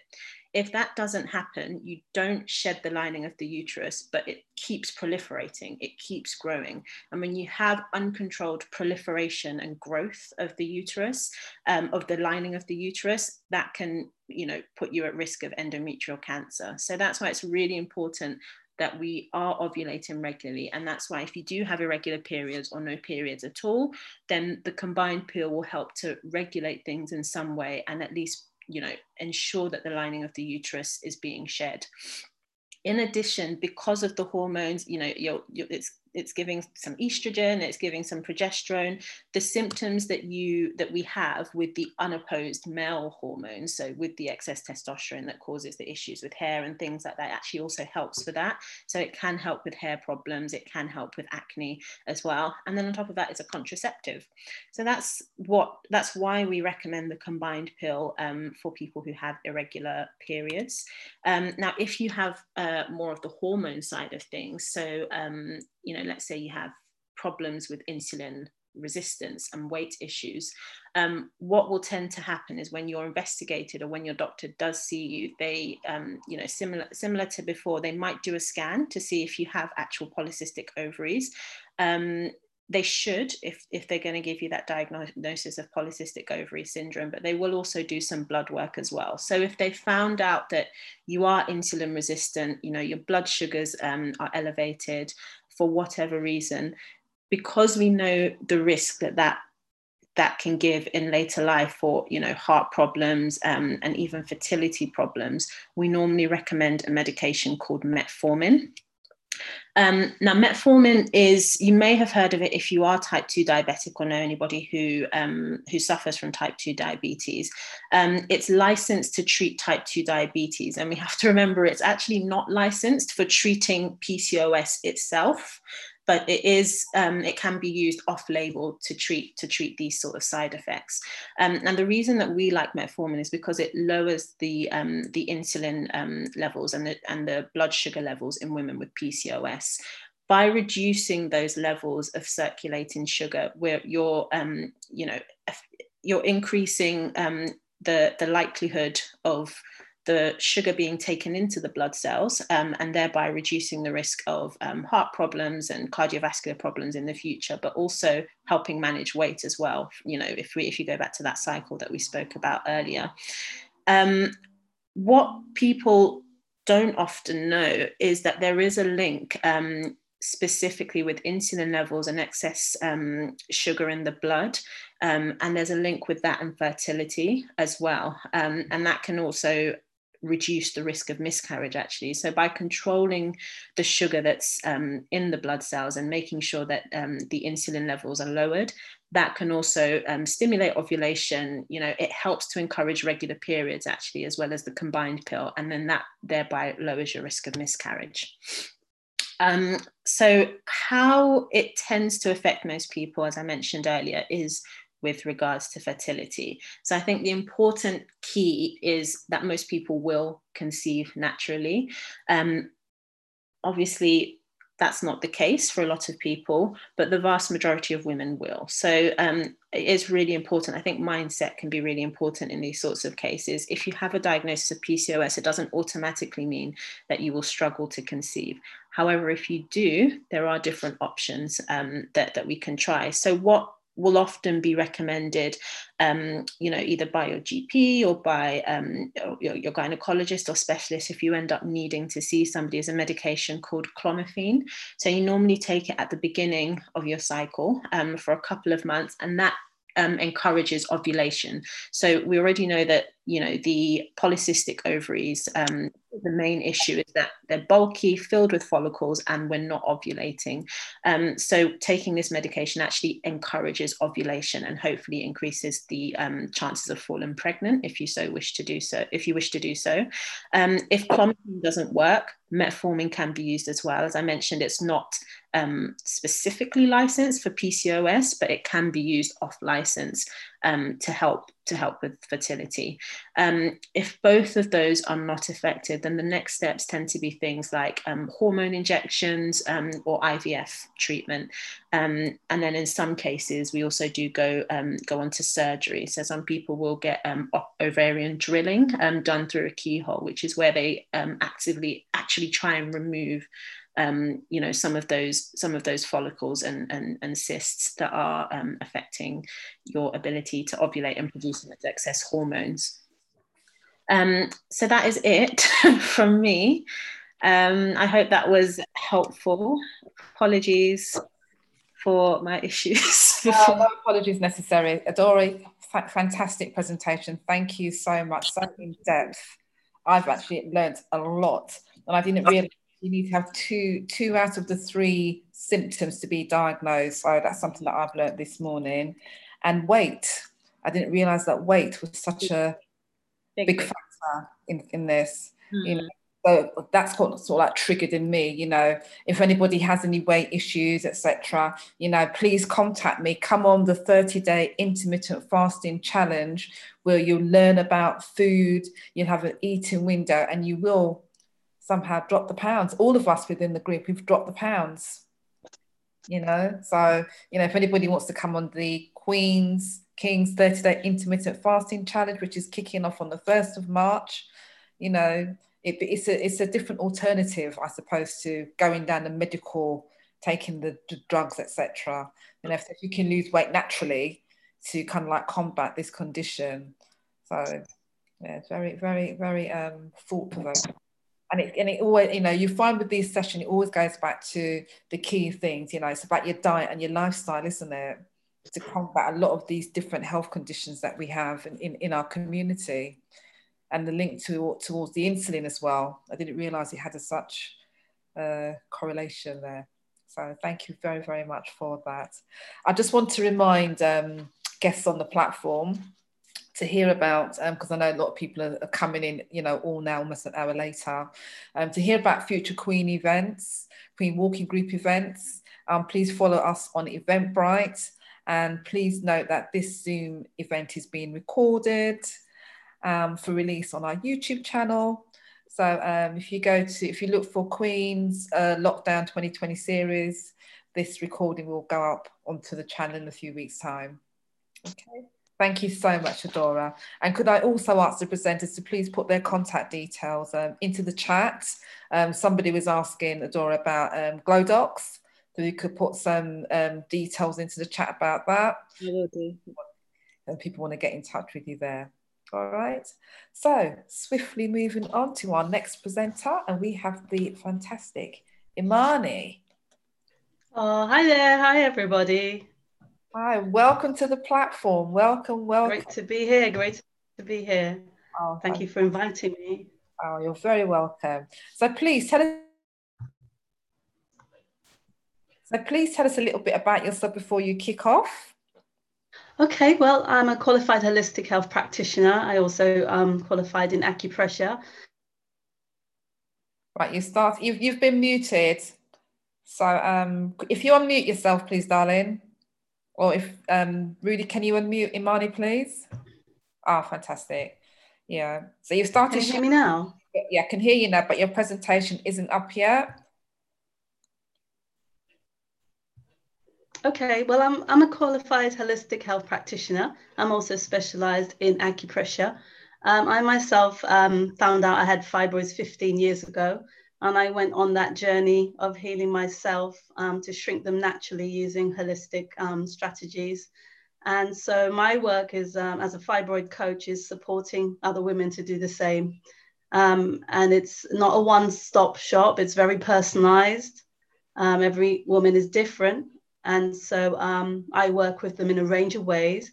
But today I'll be more so looking at breath work and energetic work, really, with clients. Okay, fantastic. Thank you.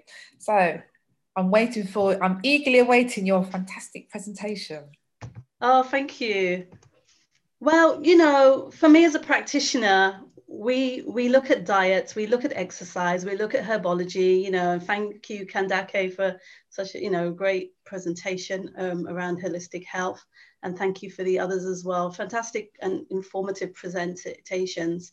My approach is very holistic. It's looking at lifestyle changes, really, the things that we have to take on board.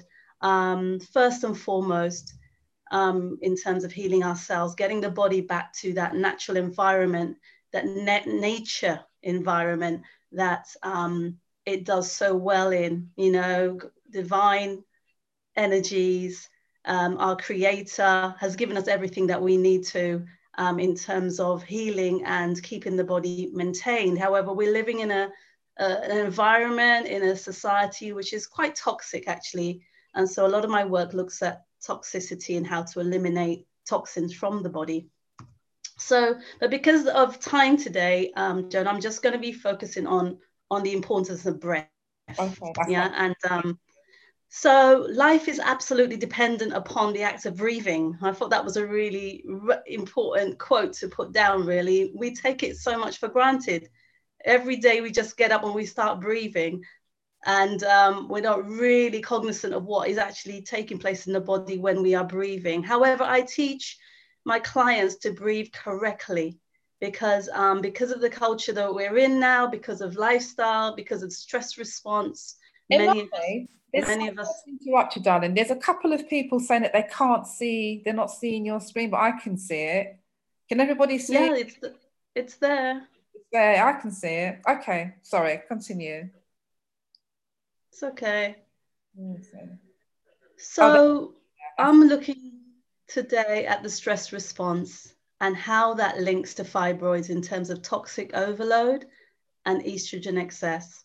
Okay, so not only are we dependent on breath itself, it's critical for our wellness and longevity. However, if we are taking on incorrect breathing patterns, that can actually exacerbate some of our health conditions. So incorrect breathing, and I'll show what incorrect breathing is and what correct breathing is. Incorrect breathing can create painful cycles, painful periods. It can create fatigue, mood swings, but it can also create stagnation in the blood so that the blood flow during our menses is very irregular or very clotted and heavy. The quality of the blood, for instance, it can darken the blood as well, rather than that rich blood flow that we're meant to be getting. So incorrect breathing can lead to toxic overload, and that's where it can contribute to estrogen excess, which could then lead to fibroids. So yes, you know, something else that a lot of women with fibroids will experience is that overcalcification of their fibroids. That's where the fibroid can get very hard. You know, I don't know if people can testify for that. If you have fibroids, that, you know, when you feel your tummy, it's quite hardened.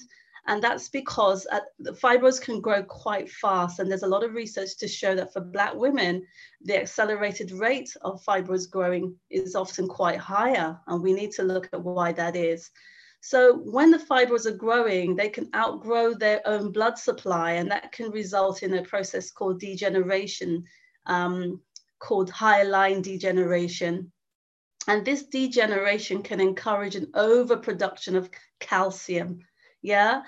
Now, it's wonderful in one way. The body is creating this overproduction of calcium to protect the body, to protect the major organs. However, an excess of calcium is not a good thing. But that calcium shell is forming around the fibroid mass to protect and buffer. But as a result of this mass getting hard, it can create a great deal of pain and discomfort for women with fibroids, but also it can actually start to make it quite difficult to then to shrink naturally. Yeah, so that often leads to women making other decisions around, you know, cutting them out and so on. So we have to look at the fact that the mass of the fibroid can dissolve. And that's what I work with women on, around the dissolving of those masses using herbology and so on. So it's during this calcification process and phase that the fibroid tends to be the most prominent. That's when we tend to feel it and detect it. And then we go for an ultrasound or ultrascan. to check it out. However, my key thing is calcification is telling us that there's a pattern of excess here. There's something excessive going on in the body.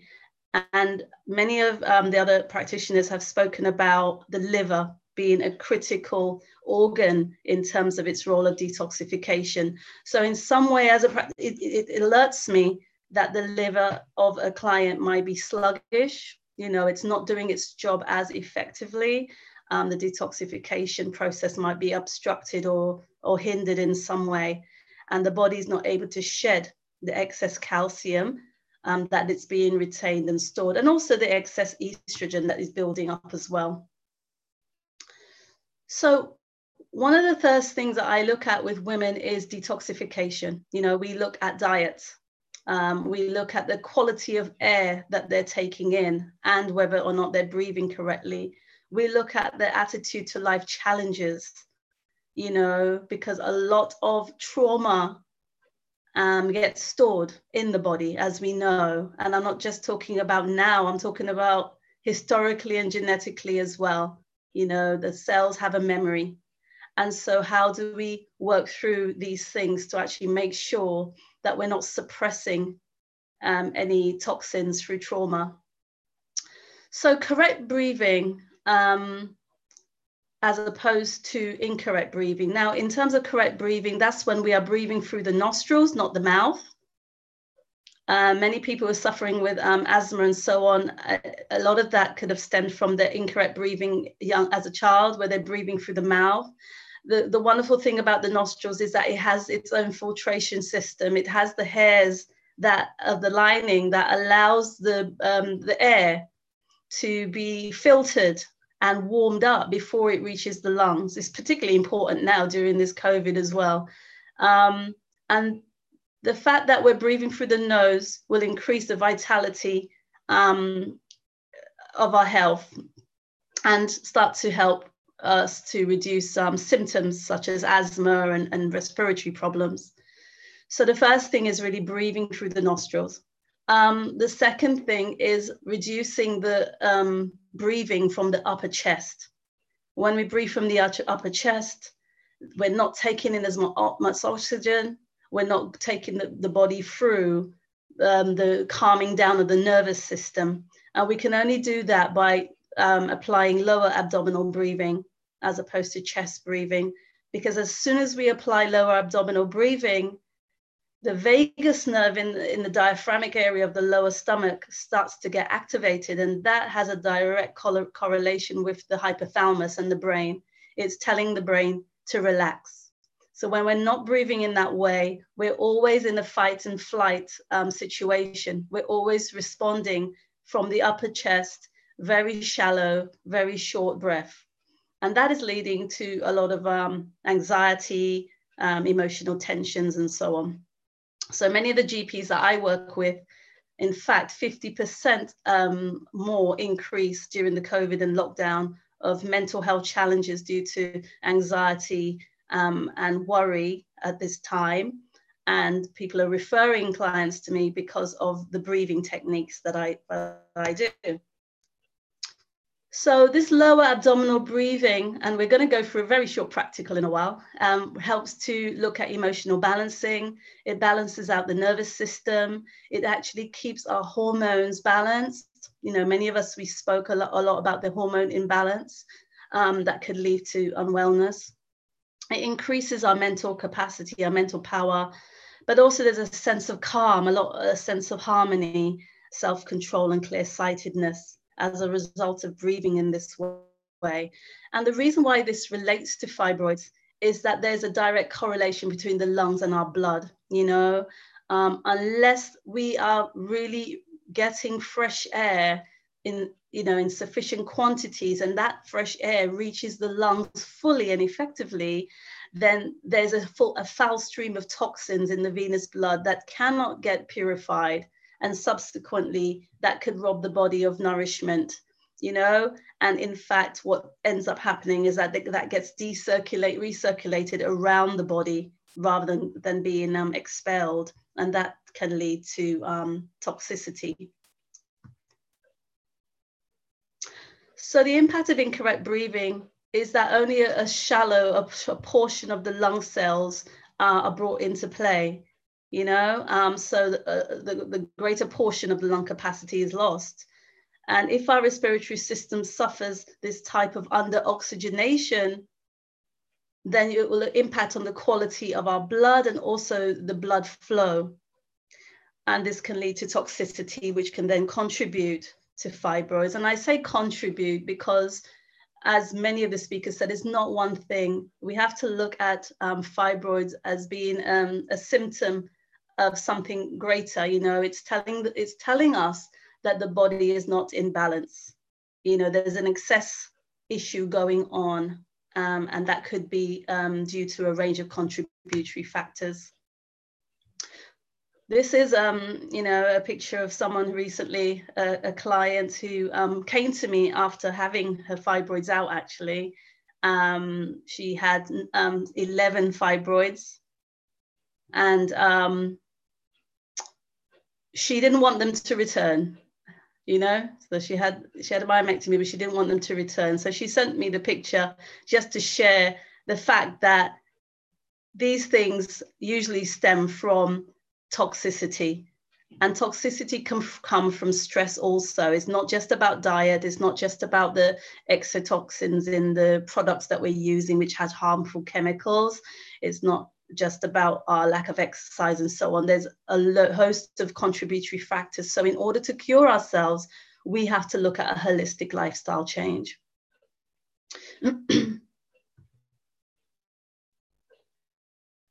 So what I'm going to do now is, you know, explain to you about chi and energy in its first place, really. This is something that we can't see, but it has a massive impact on our lives, our living, and our health. And this energy is all around us. And yes, we breathe it in, and we can also get energy and chi through live foods. You know, when we eat a majority live raw diet, that brings us into contact with a lot more energy into our body system.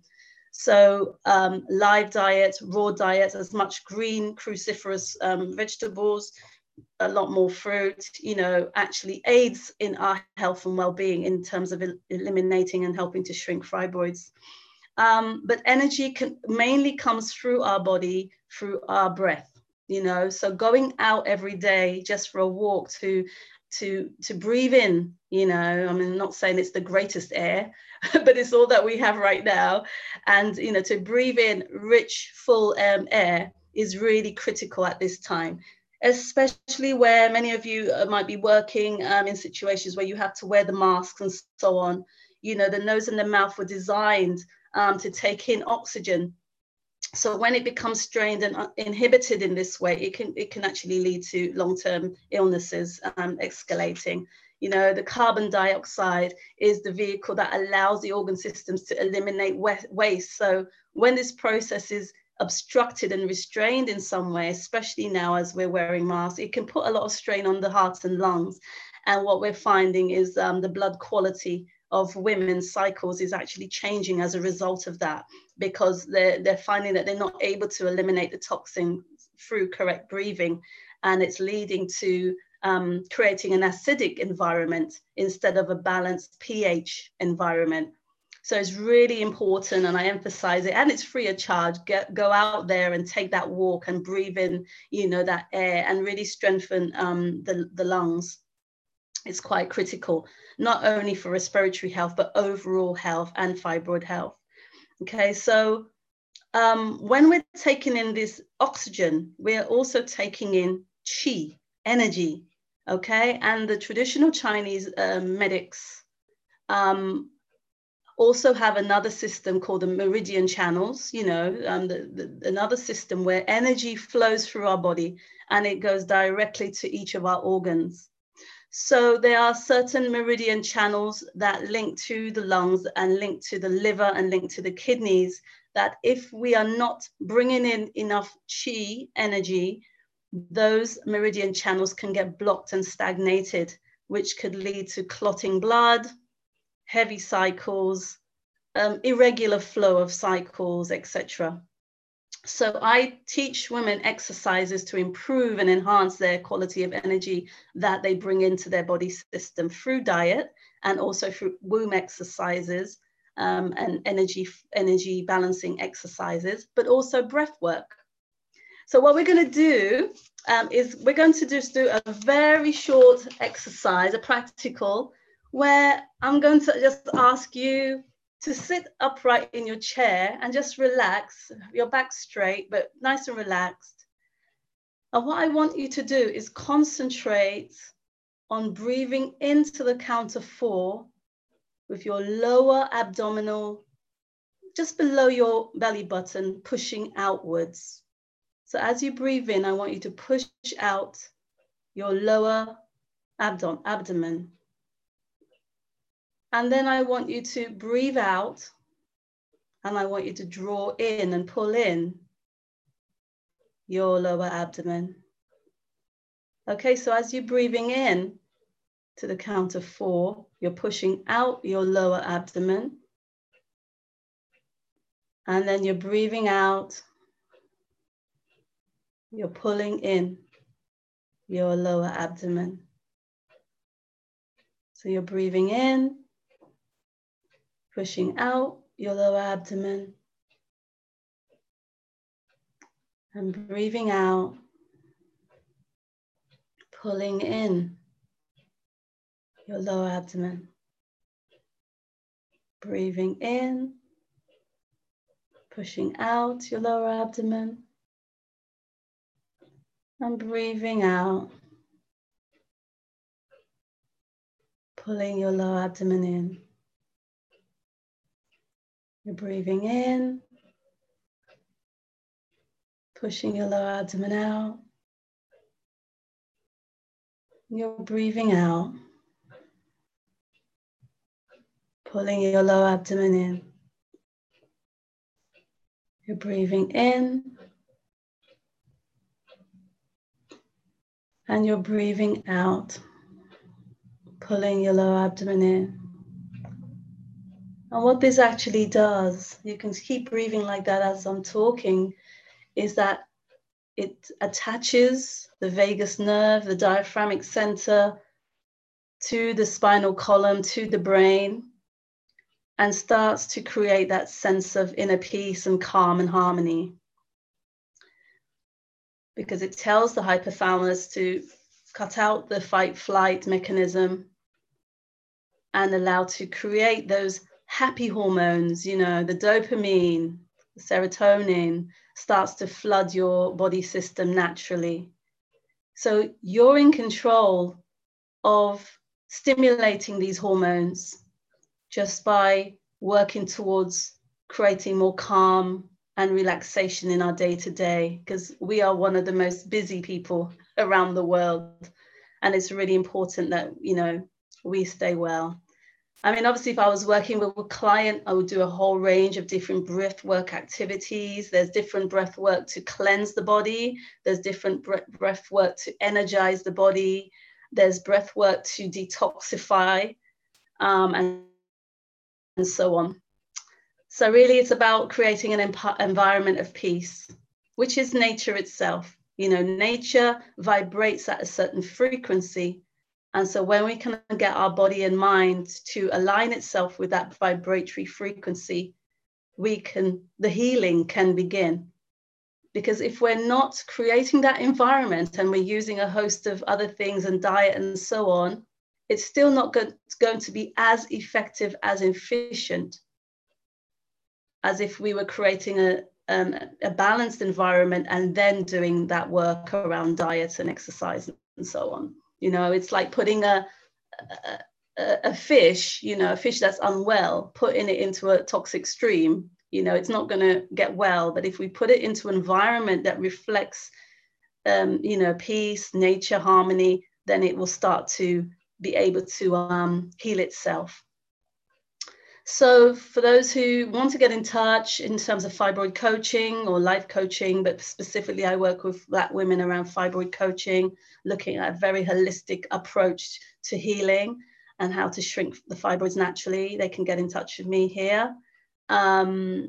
I've walked that journey myself. So I think that's quite important sometimes to know, yes, you know, what things have worked and what things haven't. But it's very important that we understand that healing is very person-centered. You know, we have to look at the whole person in order to know then what's going to work for them.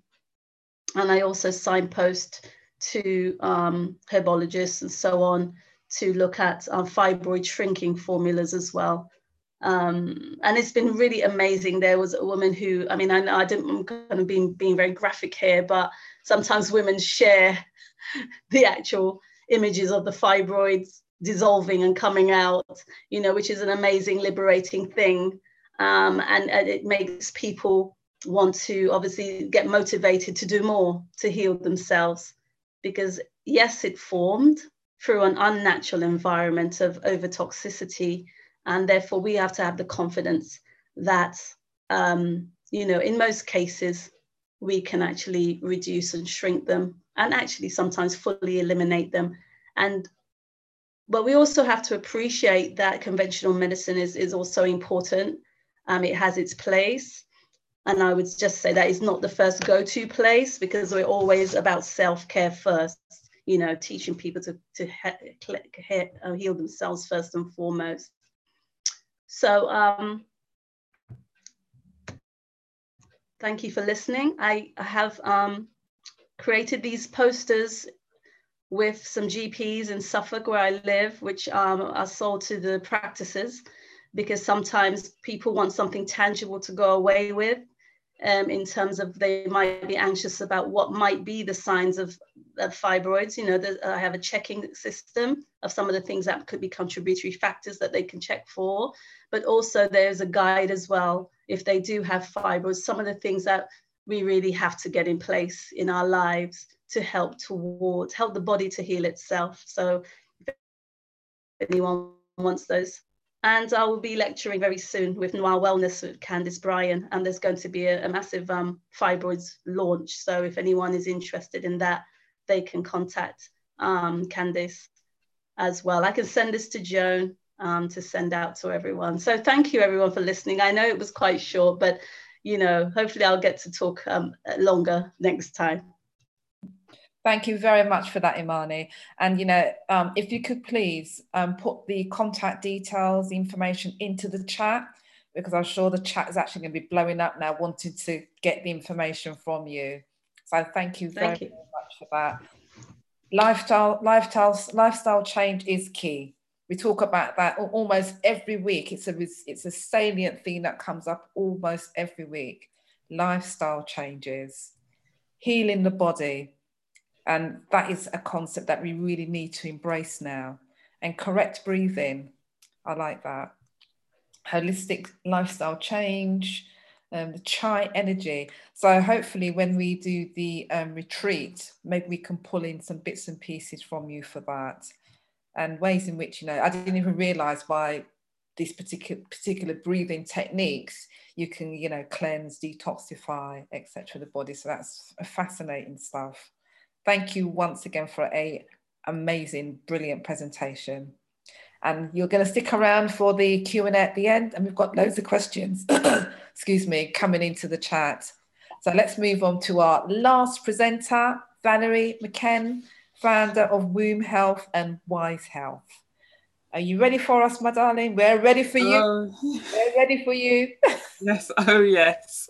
Yes, last but not least, and I've got an easy job to do because everybody else has covered everything, so I've got the easy job. Now, I just wanted to start off with a little bit of trivia, actually, probably more of a do you know. You're going to please about yourself. Tell us a bit. Oh, right, yes, okay, yes. So let me share. Can I share? Because you've been on quite a journey with fibroids, etc. So yeah. So when it comes to sharing my screen, hold on a minute. Let me just do this. Oh no. And you might need to adjust your laptop a bit because I can see it to the top of your head here. Oh right. That's it. Oh, let me just sit back. Let me just sit back. Relax. We got you. Hold on, let me just... That's it. So it's Can coming. you see that? Yeah, we can see it now. Right, okay. All right, so a little bit about me.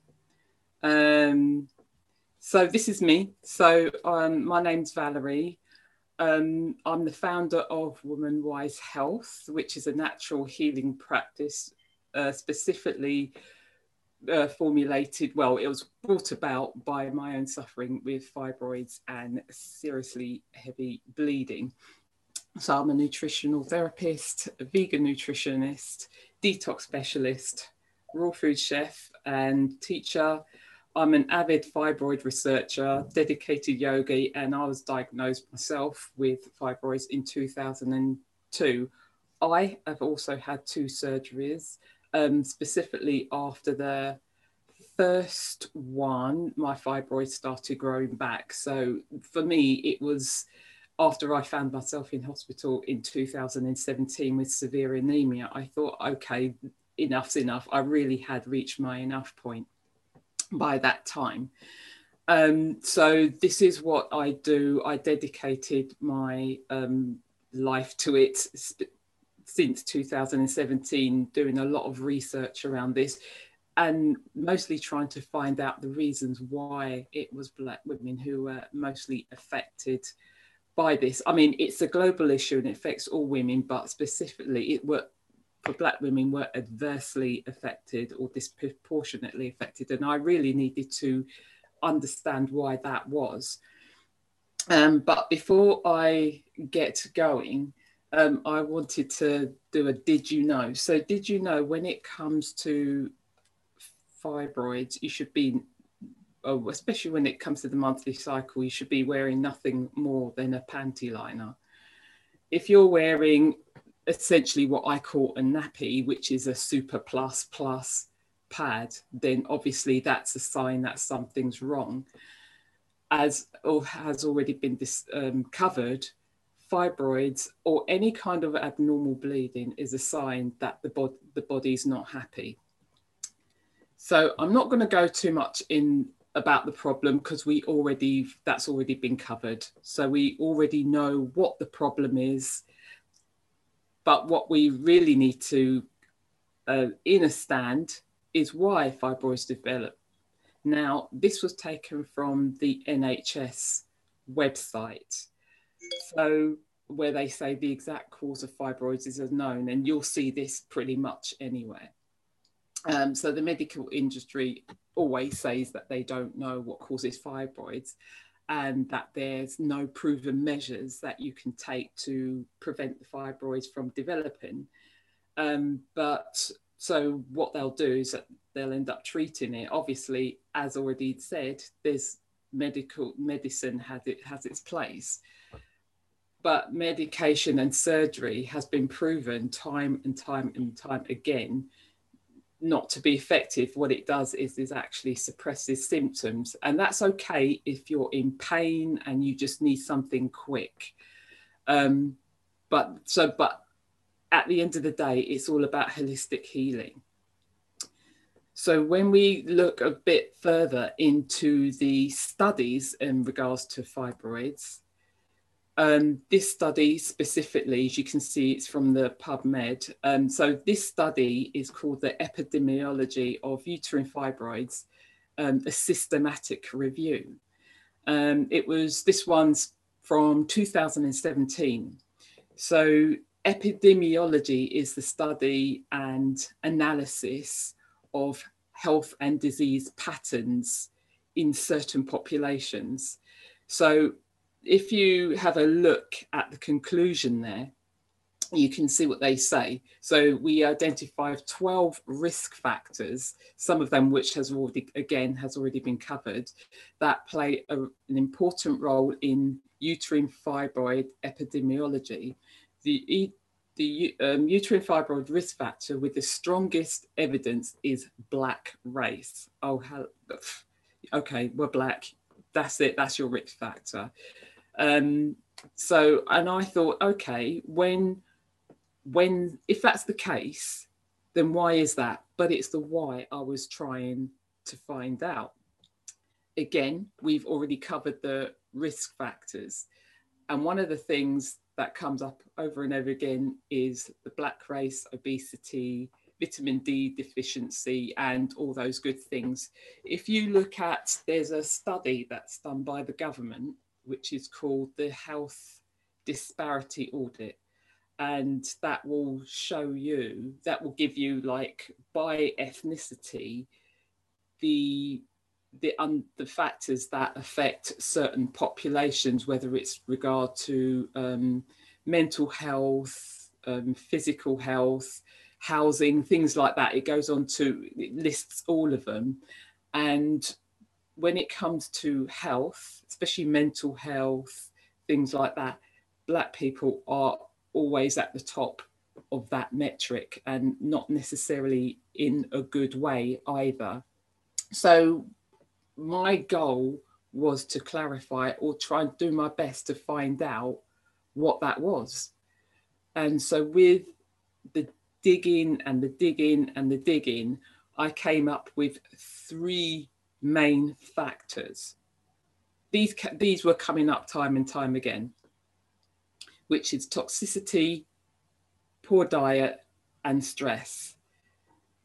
And no, this is no matter where I've researched, it comes back to these things time and time again. And we've already covered it. My job's been made very easy. And so the fact that the fibroids are worse in Black women is simply because, again, because of all the research I've done. And like we say, if we go backwards, a lot of people say we don't know. But I've looked at this because I've studied, and I've also looked at books by Joseph Dash and other well-known Black holistic health teachers. And it comes down to biochemistry. So I just want to quickly touch on this. Now, don't be alarmed by this, but this is the one fundamental thing that I've learned about healing when it comes to the human body. So you can see clearly from this chart here, this graphic, that shows the biological differences between women who are eumelanin dominant, which is on your left, and compared to women who are pheomelanin dominant. Look at the different pathways. You can see they are clearly different. Pheomelanin is the red-yellow pigment and is nitrogen and sulfur based, whilst eumelanin is the brown-black pigment, and that relies on selenium. So there's a fundamental difference there. So when you have any kind of test, all the reference ranges, and there's our studies that are out there that show this, they are based on pheomelanin. So any treatment you get, any medication you get, will be based on pheomelanin. Okay, so that would suggest we are not doing things that are suited to our biochemistry. I'm not a biochemist in any way, but this is what I found out. So if you're not doing the things specifically for your biochemistry, which is eumelanin, okay, you'll be doing things, using things, and consuming things, and that are not compatible with your uniqueness. So when it comes to, in terms of the world we live in what I've realized, especially over the last year, is that we live in a very, very abnormal world. Nothing is what it seems. So when it comes to toxicity, there's hundreds upon thousands of toxins that are pumped out on a daily basis, added to our foods as well, added to the skincare products we use and all the other products we use, household products, for instance. So we know there's toxicity absolutely everywhere. We cannot escape them, unfortunately. unless we go and live in a bubble somewhere. And so when we take in these products, we're taking in them through our skin, our hair, through our digestive, the air we breathe, the food we eat, etc. So you've got external and internal toxins. Okay, so like I said, they're pollution, and it comes in two forms. So you've got the exotoxins, which are your external toxins, and then you've got your endotoxins, which are your internal toxins, which is naturally produced by the body by its very processes, you know, that it carries out on a daily basis. So a toxin is described as any compound that has a detrimental impact on cells or cell structure. So it can be man-made, like I said, with air pollution, skincare products, even sanitary ware as well, medication, and like I said already, the generation of natural body functions. So what toxins tend to do is that they can cause mutations of the cell. So fibroids are tumours where the cells have mutated. So, but what you need to know is what's causing that mutation. Over time, what tends to happen, especially with external chemicals, is that these build up in the body over time. So I've often heard that these certain particles or toxicity in small amounts won't cause any damage, but what they don't say is that these actually accumulate in the body. So this is an example of a scan of one of my clients. That was last July. So this is a human toxicity analysis report card. And I see this a lot, and you can see you've got electromagnetic radiation as a toxic pesticide residue. Now, of course, with 5G, that'll probably hit red at some point. So out of all the scans that I've done since last year, the human toxicity, this particular report is consistent pretty much with everyone. And the toxic pesticides residue, that could be from the food you're eating or just something that's in the atmosphere as well. Another assessment that I do is called the 5 toxicity questionnaire. So this was done last September on a client. So as you'll see here, her status for heavy metals, chemical toxicity, gastrointestinal toxicity, liver toxicity, and we've touched on that, and mycological toxicity has been assessed and scored. And the mycological toxicity, if you're wondering what that is, includes molds, fungus, viruses, bacteria, worms, essentially living pathogens. And this is what's not being assessed when you go for a test or have a scan of an MRI scan, ultrasound, when you're or when you're having anything assessed in terms of that, or the heavy periods, the heavy clotty, painful periods. The higher these scores are, the more symptoms you're going to have. So the scores here are generally moderate, but so that suggests that this person needs detoxifying. Now, as a detoxification specialist, and I know sometimes detoxification is poo-pooed, but detoxification is nothing more than you giving your body a break. All you're doing is that you're putting foods and herbs in the body that's going to help support what the body does all day, every day, particularly at night, which is why sleep is fundamental. If you don't sleep, you're not going to be clearing the body properly. And one thing you don't want to be doing when it comes to this questionnaire is moving into the severe category, because that's when your symptoms will be escalated. Again, it's the cramping, the bloating, the heavy gushing. Okay, so this is what I mean by underlying causes. So when we're looking at the underlying causes, these are the kind of things that we're talking about. And another thing that's been touched upon is stress and the disease. Then there's loads of studies out there on this, and this is just one of them. So from this published report, there's a quote that says, "It's clear that such psychological stresses can lead to the alterations of internal functions down to the biochemical level." That's in this report. And that they are potential causes of disease. That's this published study right here that says that. And this is something this has been my own personal journey as well.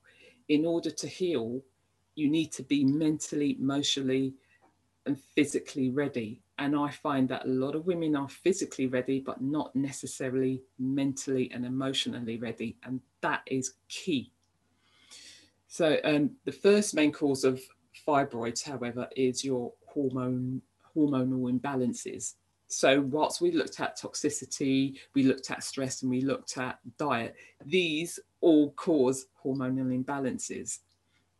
But the number one catalyst is stress.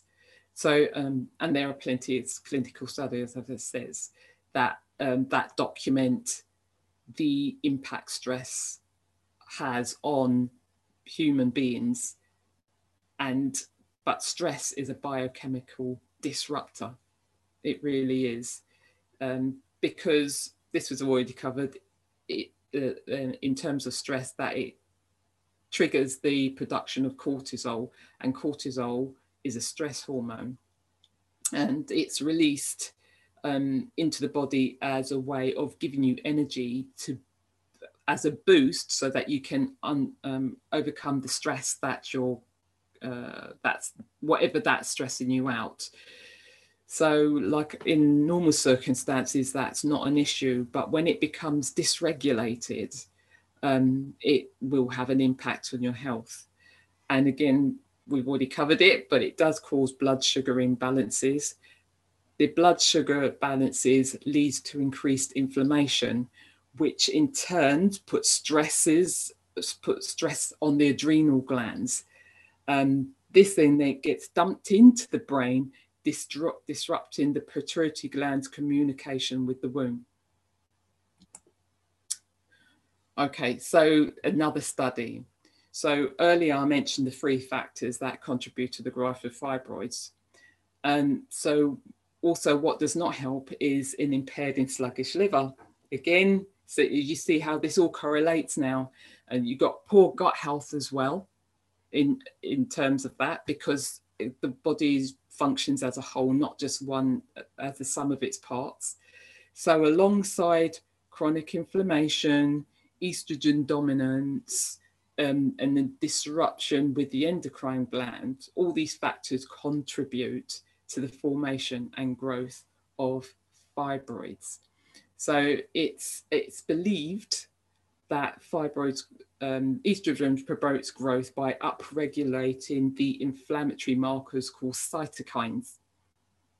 But estrogen is not a bad thing. Because it's a hormone that plays a really big role in both men and women, but we do not need excessive amounts. But there's another thing that I've also looked at, which is called aromatase. So there's research to show that in androgens, i.e. the male hormones like testosterone and DHEA, are converted into an enzyme called aromatase. So aromatase is particularly pronounced in Black women. So in this study, you've got the conclusion states that leionoma tissues from African American women contained the highest level of aromatase expression, which may result in elevated tissue concentrations of estrogen and account for the higher prevalence of earlier incidents. So aromatase, where it tends to be found, is in the adrenal glands, the ovaries, the placenta, testicles in men, brain and fat tissue.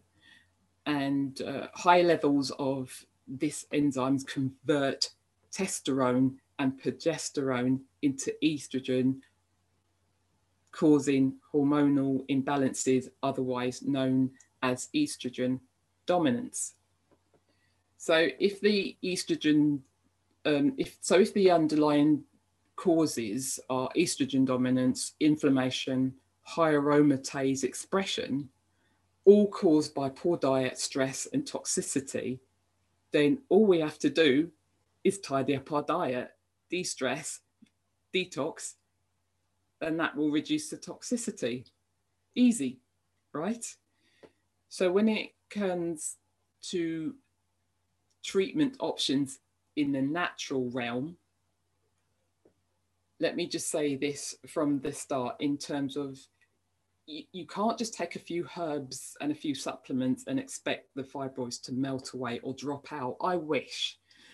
So it depends on the size of the fibroids. It's going to take consistency and dedication.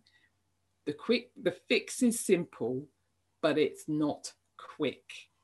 So this is easy, but I find that just a clean diet, hydration, sleep, and de-stressing for most people, that's a struggle.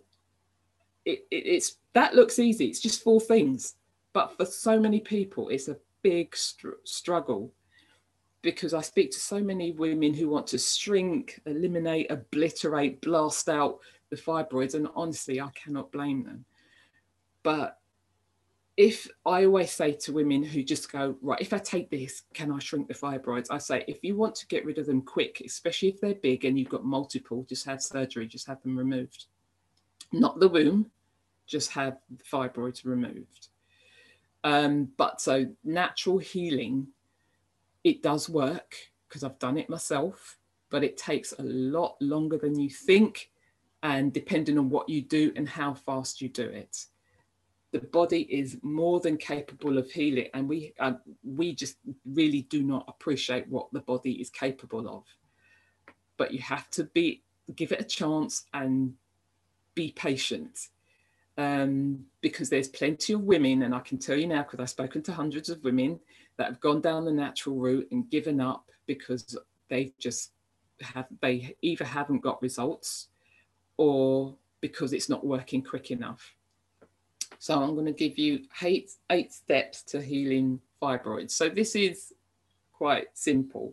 So it's just 8 things: raw fruit, greens and veggies. So those of you who've been doing your intermittent fasting with the Queens, then you may have been eating more raw fruits and vegetables, especially when we're coming into springtime, where the focus is on the liver, because liver is the wood element, and that relates to spring. The wood element relates to spring. So that's the time to really get going and start cleaning up the liver. So if you want to truly cleanse and heal your body, remove the heavy bleeding and start melting away fibroids, which will take time, a change of diet is crucial. But again, it's very hard for some because we are addicted to the foods that are contributing to the growth of these fibroids and causing heavy bleeding as well. Because certain fruit and vegetables, why I bang on about it, is because they contain certain compounds that reduce inflammation and are natural aromatase inhibitors, okay, such as chamomile, celery, parsley, which is why you'll get some people say drink celery juice every day. So the next one is water, hydration and minerals. The human body is 70% water. So water is going to just help you flush out those toxins. It's going to, and many health conditions, in fact, can be eliminated just by upping your water intake, especially if you suffer from migraines and headaches. Sometimes it just might be due to dehydration. So you can try lemon, ginger, cayenne pepper. These are all lovely, warming, cleansing herbs and spices that will gently begin cleansing the body. So The next one is to eliminate synthetic estrogens, and you can do that with herbs. Avoid hormone meat and dairy products, soya products, and you might want to replace all your beauty care and personal care products with natural products, and where possible avoid plastics, even though that's really difficult.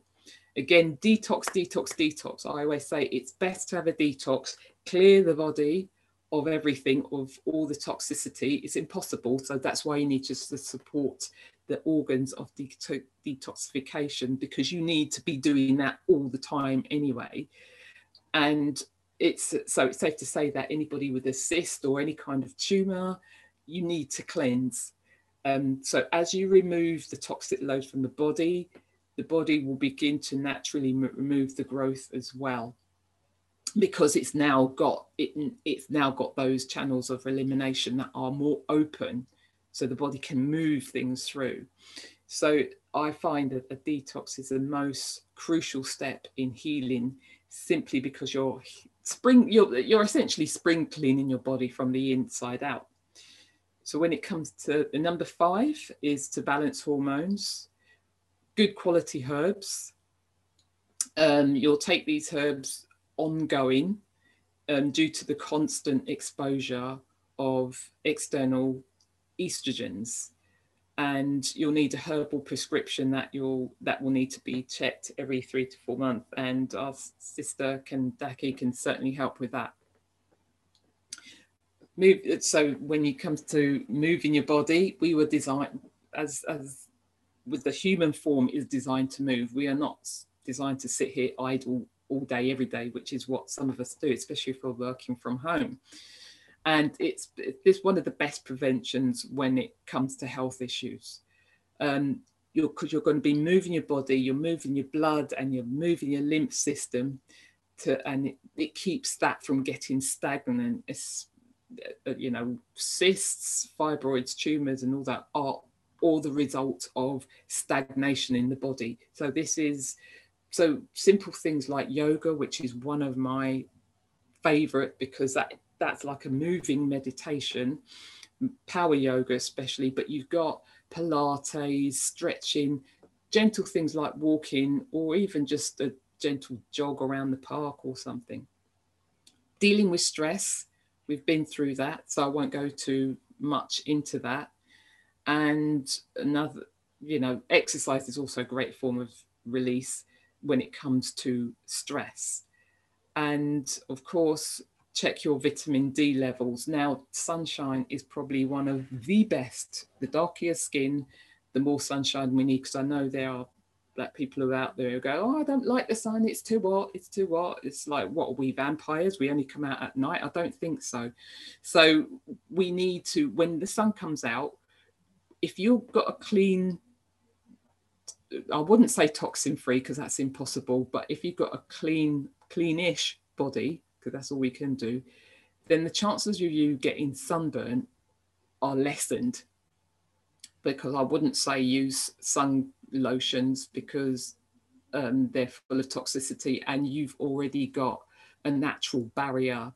It's not even a barrier. Our skin is designed to take in UV rays and then convert the sun's energy into vitamin D, as long as you've got the liver working, you've got the thyroid working, the whole endocrine system is functioning. If it isn't, then yes, you will end up with burning, etc. So those are my 8 steps to healing fibroid, cysts and tumours. If you want, I've got a Facebook group on called Womb Wellness Warriors, where I give hints, tips and suggestions. I also do one-to-ones. I am looking to do sort of like more longer length courses just to break down these things, because it is fundamental to our well-being that we actually just focus more on our health and well-being now. So that's me. done, and thank you for listening. I hope I haven't bored you too much. No. Very, very, very informative. Thank you very much for that. And detoxification, I've made a few notes as always. I didn't. Are there many of you around detoxification specialists? Can you hear me? Are you speaking to the rest of Yes, them? I'm speaking to you, my darling. Oh yeah. Sorry, what did you say? What was your question? So I was saying, are there many of you around detoxification specialists? That's a short answer because we're running so behind. I don't know. I'm sure there's a. So you want just to know more about what it is? No, I was asking if there's lots of you around. I've never heard of a. I know there's that. I know of some who are, but most of them are US based. Oh, right. Okay. Oh, that's interesting. So I'll put on my list. Sleep is, and I admit I don't get enough sleep, so I'm going to really make an effort because it's one of the salient themes again that come through each of our forums. And that natural healing, I like the power. People don't realize, like you say, that how powerful our bodies are, constantly adjusting and readjusting, hormones, etc. So it's really important, the same way in which we go out and we buy expensive clothes, we'll spend heaps of money on our hair and other stuff. We should treat our bodies the same way. So I think he's muted you. I better move on. I'm going to get myself into trouble. So we're going to go across to Nadia. My darling Nadia, who has been monitoring the chat. We can pick up a couple of questions. Yes. Okay. We have got right.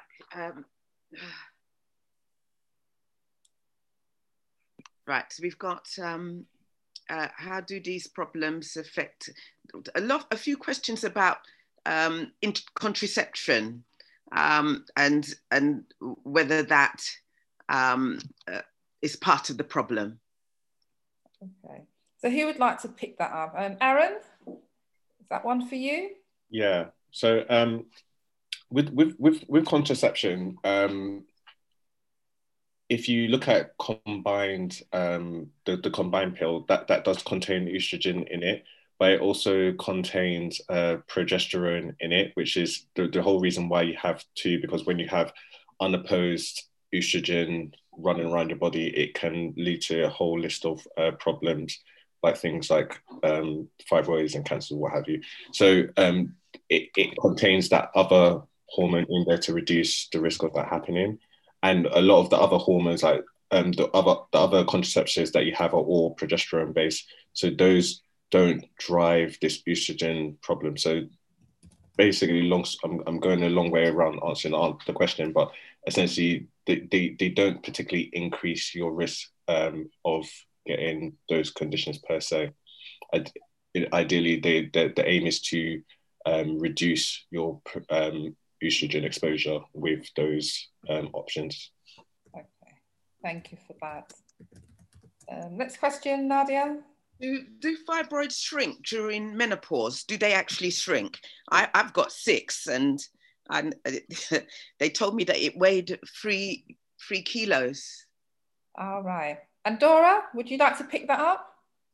They should shrink. They do shrink for the vast majority of people, just because if you think about what happens in menopause, you're not ovulating, so your levels of estrogen in the body drastically drop, and that's usually what is feeding the growth of the fibroids, to say the least. So they should shrink, but it really just depends on you, how many you have, how large they are. If you've got, I don't know, 10 huge ones, they might shrink, but they'll still be physically present, if that makes sense. And that's why for a lot of women, surgical management might be recommended. If they don't shrink enough and they're still causing you a lot of discomfort, then if you're no longer getting benefit from estrogen from the ovaries, then they might just recommend removing the uterus in general.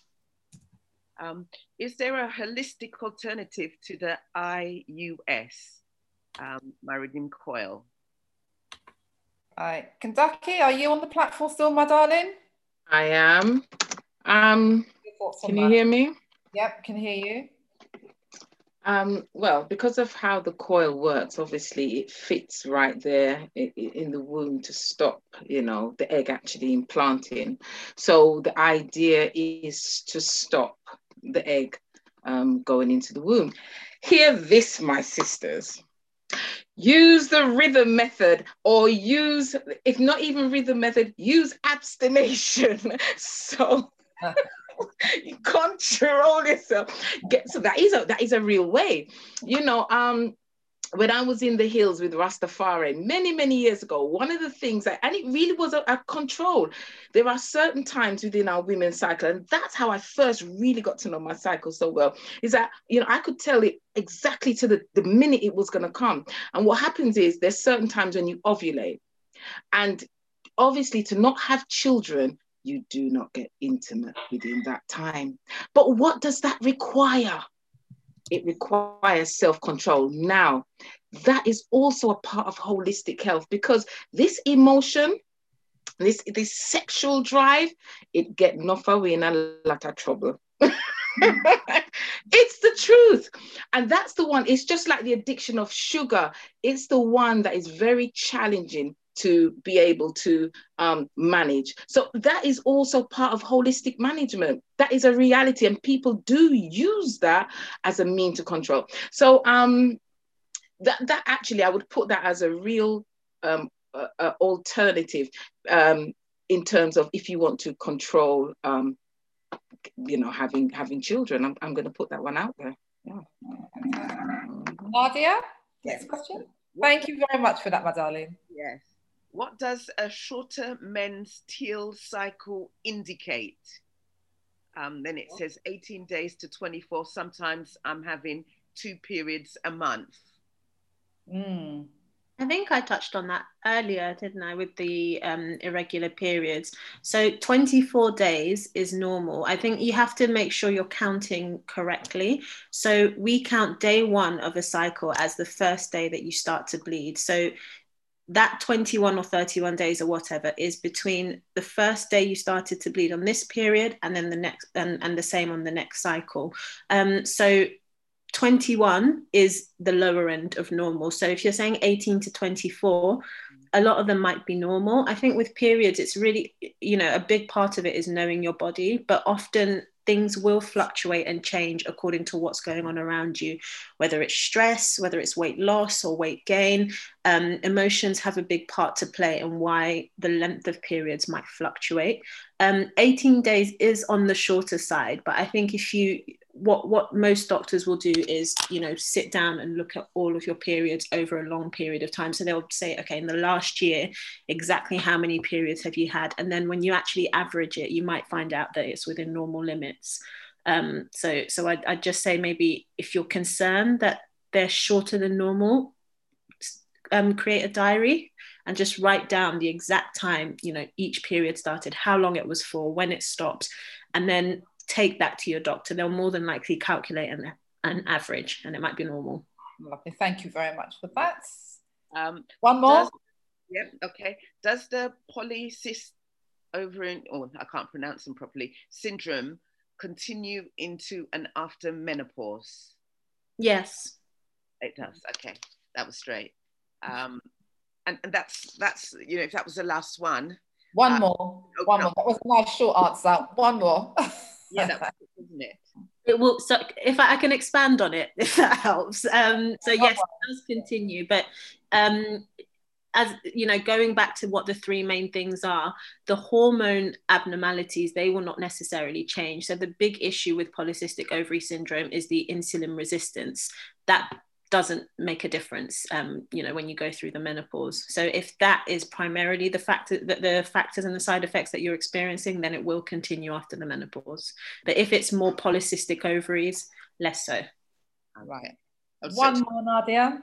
Okay, yeah. So when you're highly deficient in vitamin D, does this sort of contribute a lot? Because you've got people in the tropical countries that still have a incident with, say, fibroids. So what does that play? How does that play with the balance of? Yeah. So the problem is because with fibroids, it's most like, again, like I said, we don't fully have the answer, but it's most likely a multifactorial condition. So yes, vitamin D deficiency can play a role because vitamin D plays a role in immune modulation or regulating your immune system. So even though, let's say in warmer climates, you're getting a sufficient amount of vitamin D, there may be other factors that might play a role which can still drive the process that causes fibroids happen in still. So for example, like we mentioned, well, obesity is still an issue. There's an issue with family history. So all of those factors, despite you having enough vitamin D, are still going to be factors that are still going to lead to the fibroids happening. Fantastic. That's it for me then. That's it. Right, I'm going to open up the platform. If anybody would like to ask a question to any of our guests, to our panelists, this is an opportunity to do so. If you could put your hand up in the chat, put your camera on, so because we don't like talking to a black screen, and just say who you are and where you're calling in from. So we'll take probably 2 or 3 questions. If anybody wants to put their hand up to ask a direct question to any of our panelists, that will be fantastic. So let's see if anybody comes through. I can probably take one more question, which will give people an opportunity to formulate their question, put their hand up in the chat to ask any of our panelists a question. If not, we're going to be winding down the show. Yeah. So we'll take one. If you've got one more question, someone's raised their hand. Okay. So I've got Yvonne DM. Hello, Yvonne. Welcome to the Queen's Health Talk. Hello, good morning. If you could say who you are and where you're calling in from, and if you could have your camera on, that would be wonderful, so we know who we're speaking to.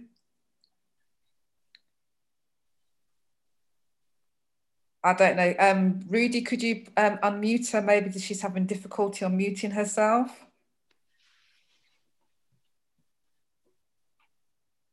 Right, let's take another question, Nadia. I don't know what's happened there. Save the delay. If you've got one more question. Oh gosh, you caught me there, haven't you?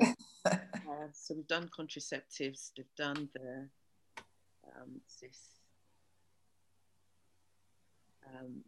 If anybody, someone's got their hand up. Pauline Murray. Right, hold on. So Pauline Murray, if you'd like to put your camera on, say who you are, where you're calling in from, and ask your question.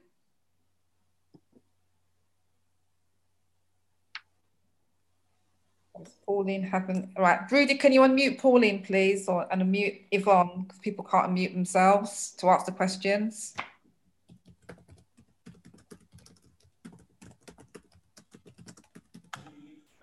Could they put their camera on, please? Yvonne, I can't find you. What's the other person's name? Pauline Murray. The cameras are not on, so I'm going to have to try and go through the list. Right, okay. Faye, would you like to come on the platform? Hello, good morning. Can you unmute yourself?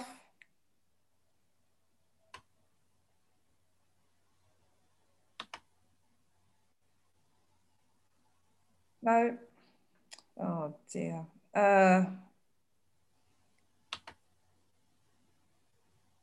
No, can you find them, Rudy? You can't find them. Okay, let me go to the next one then. Apologies for this. Jacqueline A, I'm going to lower your hand. Hi, can you hear me? Hello, Faye. Hi. Just a quick question. Put your camera on so we can see you. Say hello. No, not today. I'm in the bathroom. Are you in the bathroom? I'm just getting ready. But I just got a really general question. Right. And it's for both the doctors and the holistic therapist. Is the gap closing between the two? Because as you can imagine, 30 years ago, it was, they were quacks and blah, blah, blah. They weren't taken seriously. So is the gap closing? And, where do they have a good mish of the two? Or do they try one and if it doesn't work, go to the other? How are they working together now? is my question. Who would like to take that? Aaron, would you like to go first? Yeah, so I didn't understand part of your question when you said in regards to trying two different things. Were you talking in regards to trying two different treatments, or? Well, the thing is, I mean, most people back in my day, they would try possibly the medical way, and if it doesn't work, go to the holistic way, and vice versa. And that's because they were never in agreement. I mean, I'd go to my doctor, and if I said, "Oh, I'm taking X natural remedies," they'd be like, "Oh, they're quacks, don't listen to them." So I'm wondering how it is the two of you are now working. Are you working closer together, or? Yeah. So not what I would say is, even though a lot of studies will say, for example, there's no evidence for certain holistic treatments working, it's not to say it doesn't work. It's just that not enough research has been done on those treatments to say definitely this should be, for example, suggested by the NHS. That's not to say that one is not one can't try it. Absolutely, I'm personally for trying different methods. So based on evidence, if a patient came to me, I would suggest, depending on the certain situation, because like I said, every patient is unique and the situation is unique to them.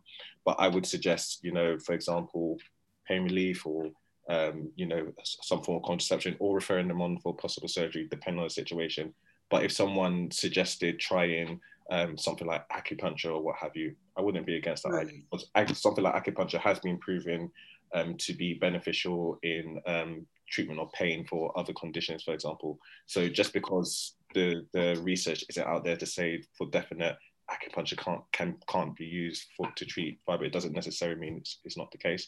I think that there is room to try both of them at the same time, and not necessarily one. Right. It's down to you, really. Right. You would never refer someone though? No, because so like I said, with any treatment in the NHS, it's based on an evidence-based approach. So for a lot of things, unless there's enough of an evidence base to refer for that service, you wouldn't ideally do that. But it's not to say I wouldn't recommend trying it out of your own volition. It's just that it's not something that would be referred to via the NHS route, if that makes sense. Right. Thank you very much for that, Aaron, because we've got quite a few questions. I'm going to ask Yvonne DM. You should be able to unmute yourself now. Yeah, hello there. Sorry, I can't come on camera. I'm sat here in my dressing gown. Where are you calling in from? Yeah, hi. I'm calling from South Nord, Crystal Palace border. Hi there, everyone. Just a question. I mean, I've had fibroids and all that stuff, and I've had hysterectomy, etc. Blah blah blah. It was one of the best things I did. I got my life back, so that was my choice, and I'm very happy. Now, one of the things I want to ask is, there was mention of balancing the hormones. I can't remember the presenter who gave the spring clean brief. I've used maca to balance my hormones. Can you give any other tips or natural ways to balance the hormones, which, as we know, affects hair, thinning, etc., dry skin, blah, blah, blah, blah, blah? Would we really appreciate some in-depth information on that? Thank you. I can't go too much in depth because we're quite over time, but Imani... Oh, sorry. Brief then. Could either of you pick this one up? Imani, Valerie? Oh, yeah, sorry. I didn't hear you call my name, sorry. In terms of tips, as I've mentioned before, that would be some herbs. Then there are some really good herbs out there that help balance hormones, but remember, this is a whole complete holistic approach. So you're looking at the 8 things that I mentioned. One of many, diet is key, exercise and stress, de-stressing, because this all comes back to the other things that affect us. So it's not just a physical thing, it's a mental and emotional journey as well. So if you're going to give yourself a healing blueprint, as I call it, those are the 3 main factors you need to be looking at. So diet, hydration, getting enough sleep as well, and dealing with stress, because many of us don't really appreciate just how much stress we are under, to the point where we don't even think it's there, and it is. So I would say those are the key things to deal with. If Imani wants to add anything to that. Thank you. A nice short answer for me, please, Imani. Are you muted? Can you unmute yourself?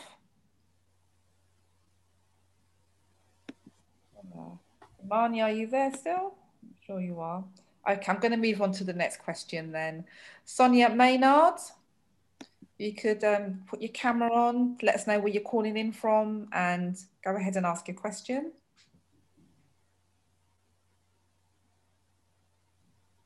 Sonia Maynard, are you unmuted?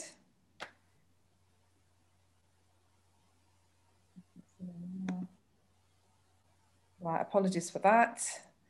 Nana D, I'm going to lower your hand. If you could say good morning, say where you're calling in from and ask your question. Can we unmute you? Hello. Hi. Sophia Maynard, can you hear me? All right, we can hear you. Sophia Maynard. Hello. Sorry, I've unmuted myself now. Yeah, I had fibroids in the past. I'm calling from Manchester in Stretford. I've had fibroids in the past, and I've had complications. I had this fibroid the size of a grapefruit. So they didn't offer me any other options. Sorry, I'm lying down. So basically, sorry? What's your question? Oh, I just wanted to know, is fibroids hereditary?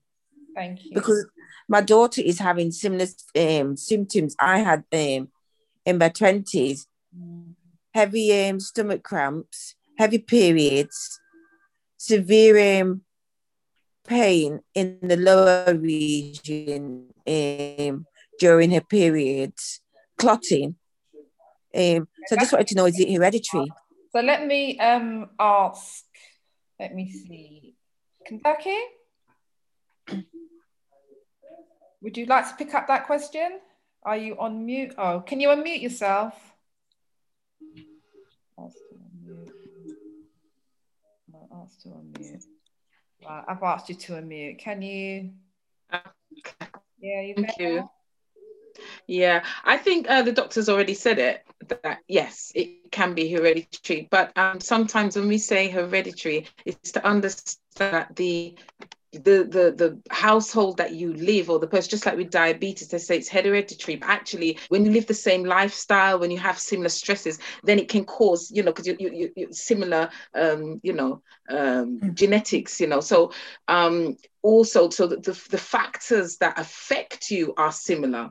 So yes, you can talk about hereditary, but also the factors are similar. So yeah, but I think the doctor said it can run in families, but it's the reasons why it runs in the families. Okay, thank you very much for that. J-Lo, I'll lower your hand if you can unmute yourself and say who you are, have your camera on, and quickly ask a question. Are you still there with us?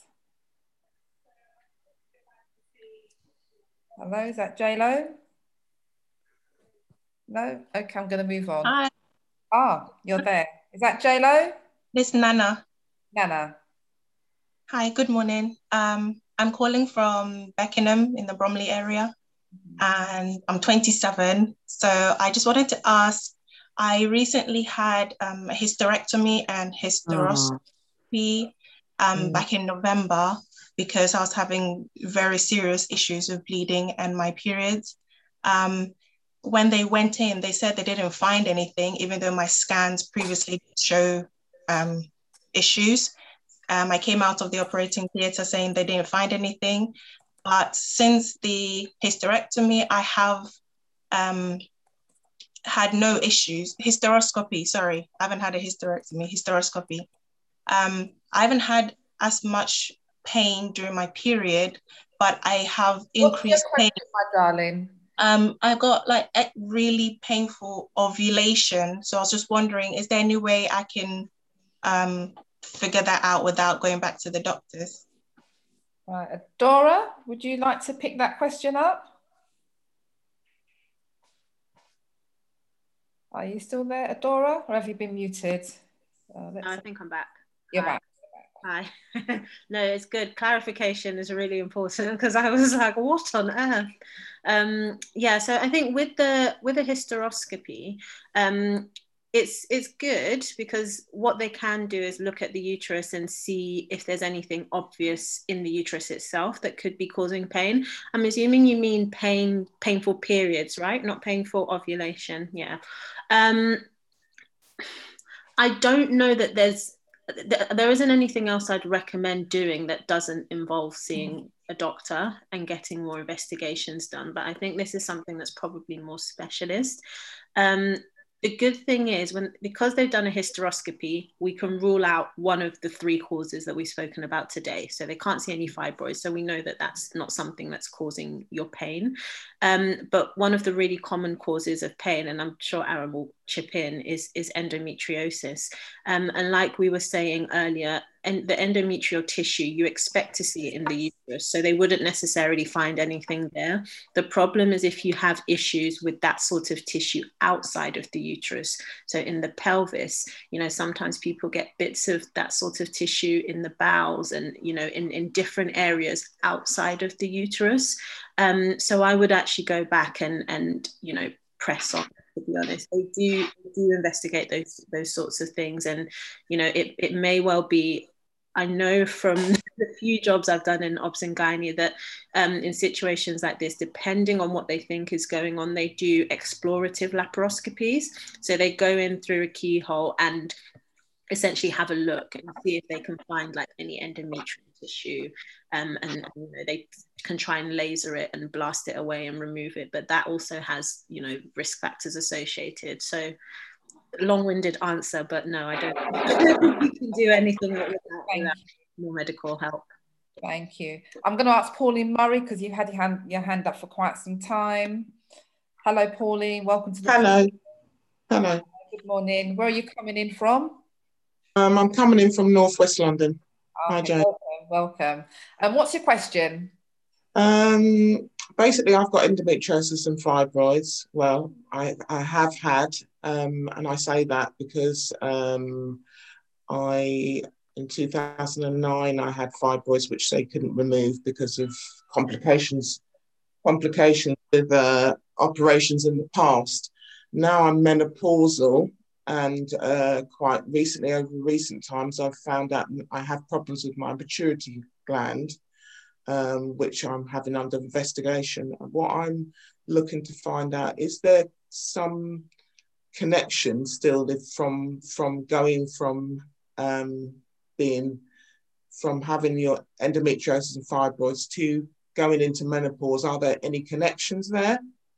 And what can help that? Who would like to pick that up? Sorry, if I may ask, do you mean in connections as in does the fibroids or endometriosis get worse during menopause, or is there a link between menopause and fibroids? Just wanted to clarify, sorry. Okay. Are there links to are there menopausal symptoms that are still linked to symptoms that you might be getting from the fibroids and endometriosis? Because I had, and why I think one of the reasons I'm asking that question is that I haven't heard you mention it, there's a blood test called CA125. Yeah. They test for a hormone thing, and I was checked with that a few years ago, just before I went into menopause actually, and it was very high, and they thought it was ovarian cancer, and it wasn't, and so they still said that my endometriosis was active, whilst I had a doctor saying it wasn't active before, but there was evidence to say it was active when I was in my early 50s. So I was just wondering, where's the cut-off point? Where does it cut off? Because there's a cut-off point from it, and does it link in then to the menopause if I couldn't have had an operation because of major issues beforehand? I wasn't recommended to have another operation to remove the fibroids, even though they wanted to. So is there a short answer you can give to that? Because I'm going to take 2 more questions before we wrap up. Yeah, I don't think there's a short answer, unfortunately. I think your case, and I'm sorry you've had to go through all that. I can only begin to imagine what you've gone through. It's really complicated because it's complicated by several different. You've got two really difficult conditions that you're dealing with at the same time. On top of that, you're going through it while you're going through the menopausal period.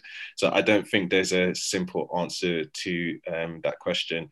On top of it, you mentioned that they were investigating you for ovarian cancer, and the thing with ovarian cancer is it can have really non-specific symptoms as well. Like it can be something as simple as having bloating, or you can get tummy pain. So it's a difficult mixture. Yeah, that came up negative. What they're investigating now is I have a growth on my pituitary gland. So I was wondering if there's anything in connection with that as well. So with the I think you might need to have like a consultation, like for example with Kandaki, you can go through your whole medical history and probably and look at you holistically. I think it's quite difficult for any of the presenters to kind of like give, like you say, one word answer or even a sentences, because I think your case is quite complex and you as an individual need to have some kind of thorough consultation, investigation, tests, etc. So, presenters, please put your details into the chat, and maybe it's worth you having a conversation with Kandaki or even one of the GPs or your own GP or even one of the other specialists that are on the platform. All right, my darling. Thank you. Thanks a lot. Mobs H. Hi there. Hello. Good morning. Hi. Good morning. I'm calling from Bedfordshire. Oh, hi. Hi there. Well, my question is, kind of you're short for time, is I was diagnosed with polycystic ovaries in my early 20s. However, as the time has gone on, when I've been tested for it again, because I got tested when I was at university, when I got home, my home physician got tested again. They said I didn't have the polycystic ovaries. Is it possible that what their level of high testosterone I don't have, or whatever's high for me isn't high for them? Because since then, I've also developed fibroids, which have, thank God, were removed. Subsequently, I fell pregnant afterwards. But is there the possibility that to have polycystic ovary syndrome can still be suffered later on, just the testosterone level isn't as high as their criteria is? I don't know. Do you guys understand the question? I do, I think. But I think this depends on, of those main symptoms of PCOS, which ones they diagnosed you off the basis of, if that makes sense. Because it's hard to say exactly. So did they tell you, do you have irregular periods? Were there multiple cysts on your ovaries? There was multiple cysts on the ovaries, and that's where I believe they initially brought that in. However, the whole weight side of it, I suffer from. I never got the excessive hair, the excessive hair all over the body. I never got that. So chest and face, I never got that. But the whole weight gain, the way how my body responded to that, the insulin resistance, I have all of that. Okay. So if you have insulin resistance and you have multiple cysts on your ovaries, then that's enough for the diagnosis, regardless of if the the testosterone levels are down. I don't know periods. Oh, I can't. Sorry? I don't know if you mentioned your periods. Are they regular? Sorry, hold on one sec. At the time, my periods were regular, but they were irregular, if that makes sense. So basically, I could time it. One would come 21 days, another one would come 28, and one would come 32. And it would go in a cycle like that. But I was able to track it. So it was regular but irregular, if that makes any sense. Regularly regular, yeah. I think, I would say it is always hard with PCOS, but I think ultimately if you have the insulin resistance and you have polycystic ovaries, I would say that that's enough. I don't know if you'd add anything, Aaron, but the sex hormones and the androgens and things like that for some people, they actually just go based on the clinical presentation. So if they can see the hair or see acne, etc., for some people that's enough. Some people will want actual facts and figures, but I would say that the insulin resistance and the cyst is probably enough to say that you have that diagnosis. Thank you very much for that. I'm going to quickly move on because I'm conscious of time. Natty, you've got your hand up. I'm going to ask you to unmute. So Natty, if you could quickly ask your question, maybe we can get some relatively short answers. Are you there? Natty? No? Okay, I'm going to ask Doretta Maynard. Yeah. Hello. Hello, everybody. I'm Doretta Maynard Hampton, calling from Manchester. I'm from Manchester. Hi there. Good morning, everybody in Queens and Kings and Queens. My question is, why do some women not experience the changes going towards menopause? So there's no cold sweats, there's no tiredness, there's no nothing. But the only thing that changes is that their periods stop. And then in their late 50s, they become pregnant, but they get pregnant twice. And they end up having miscarriages. Why does that happen? And if they didn't have the miscarriage, would the baby be healthy? An interesting one. Thank you. Who would like to pick that up? I will try my hardest to answer that question, but it's a very interesting question. Very, very good question. There were different. Sorry, my memory is not the best. If you could break up the question, what was the first part of the question? Sorry. Well, the first part is why some women experience nothing at all to do with menopause, but yet the periods stop, and when they go and get the test, they're being told you've gone through menopause, but they've not experienced anything. Yeah. So with menopause, you don't necessarily need to diagnose it through the test. Usually it's just a clinical diagnosis based on symptoms. And sometimes, even though the hormone level just otherwise, it's usually your symptoms that is the best indicator. I think in regards to why some people experience it differently, what I will say is everyone is different. So what's driving your menopause is the lowering of your estrogen because your eggs aren't producing it anymore, and women. All of you are going to do that at different rates. None of you are ever going to do that at the same rates. So that's part of the reason why, you're going to experience these symptoms differently, because estrogen is what is related to this process. So if it's different in different people, then you're going to experience it differently. Does exercise have anything to do with that as well? The fact that you're quite mobile, you exercise all the time, you're quite fit, because sometimes that's what the doctors say, it's because you're quite fit while you're not feeling the symptoms of cold sweat, sweating and things like that, and tiredness, and you're quite still bouncy. And they always say your metabolism is still quite high. You've got a metabolism of the rate of a 19-year-old, and you're in your 50s and you're thinking, when is it going to change? You've been a size 6 or size 8 for a long time, and then when you get to your 50s, you then become a size 10, and you think you're big, but you're not. But it's because you've gone from a size 6 to a size 10. But they say that's normal for your age, but it doesn't mean that it's menopause. And then when they do the test, they say you've been through the menopause, it's finished, it's done, blah, blah, blah, blah, blah. But yet you still go on to get pregnant twice in your late 50s. And in those times you've miscarried. Things like exercise can be important, because part of the issue with menopause is changes in your mood as well. So things like exercise and stress release can play a role in mitigating some of those symptoms that you can experience during menopause. So yeah, to answer your question, yeah, things like exercise are definitely important in determining how your body responds to the changes that are happening to you. So why do they still go on to get pregnant then, even though they've gone through menopause? How come? Thank you very much. We're going to have to wrap up because it's after 11 now. I'm going to ask each presenter to give a parting message, a take-home message, before I wind the platform down. So, Kandaki, would you like to kick off first? What's your parting message to the guests on the platform? Okay, so I would say that more than now than ever, it's so important that you look at a more holistic way to approach your health and well-being.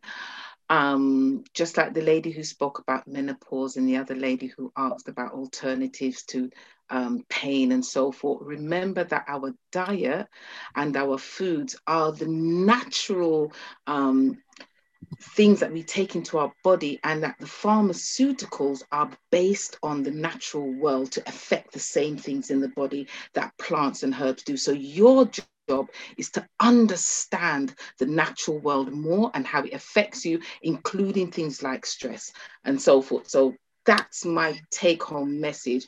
Know more about natural health. It will help you in the future. Thank you. Fantastic. Thank you, my queen. Aaron, what is your parting gift, your parting message to guests on the platform? Yeah, what I'll say is, I know it's a cheesy comment, but health is wealth. As I mentioned in my presentation, there's some things that are outside of your control, and that's fine. But there are lots of things you guys can do to not just improve your risk, reduce your risk of getting things like fibroids and endometriosis, but there's so many things you can do to mitigate the risk of developing lots of medical conditions that affect Black people in general. And I think what a lot of us have said today is lifestyle modification, exercise, stress release. Those are crucial things. So by all means, get on that, because it's really important for you. Thank you so much. Adora, beautiful Adora. I agree. No, 100%. I think everybody's, touched on so many important points. I think often there can be this idea that as doctors, we're just trying to cram medication down your throat and, cram surgery and all of these unnecessary things down your throat.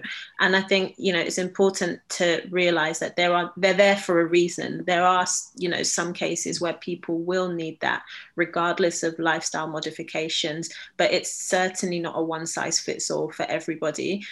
Even with PCOS, the vast majority of people may not have symptoms, and it may not find that their fertility is affected. And a big part of that will be down to lifestyle changes, if that makes sense. So, it's just balancing and bearing that in mind. We can only do the best that we can do in terms of looking after ourselves, making sure our diet and our exercise and everything is working together to bring our, insulin levels down, sugar levels down, and all that sort of thing, because we can't control that.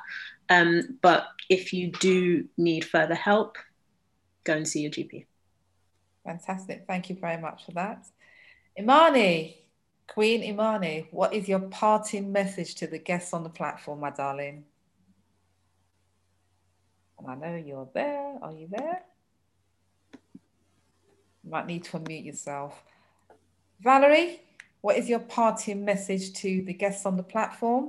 Mine is quite simple. It's detox, detox, detox. So, detox your mind, the emotional detox, the physical detox, and the mental detox as well. It is fundamental to healing that we now start looking after ourselves and taking responsibility for our health and our well-being as well. And that's it, as simple as that. Wonderful, thank you. So I want to thank all the presenters this morning on the platform. Not sure where, I can't find Imani here. Thank all the presenters for the wealth of information and knowledge you've impacted on us. Hopefully you've all made loads of notes. You'll go away and, put a lot of what's been said to you into practice. Detox, it's a holistic approach. It's about your diet, sleep, drinking the water.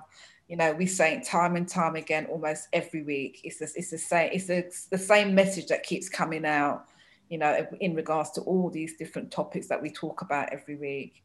So I just want to wish you all a fantastic Saturday.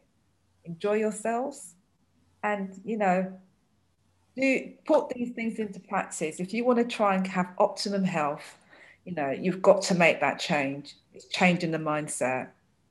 So thank you all very much for being on the platform. And I'll just quickly say, to hear about Future Queens Walking Group Zooms, please follow us on Eventbrite so you'll get the instant notification come out to you in your email once we put up, the next subject that we're going to be discussing, the next event we're going to be broadcast on Saturday morning. This Zoom event has been recorded and will be going up onto our YouTube channel. There's quite a few Zoom recordings up on the channel already, so please go on, like, subscribe, share, comment, That would be fantastic. And I just need to bid you all a wonderful, wonderful Saturday. And also, before I don't forget, if anybody wants to join me in March on the Kings Queens 30-day intermittent fasting challenge, please get in touch. Yeah, we've got a few spaces left. So have a wonderful day, everybody. Take care. And until we meet again, enjoy your Saturday. Take care, everybody. Bye-bye. Bye.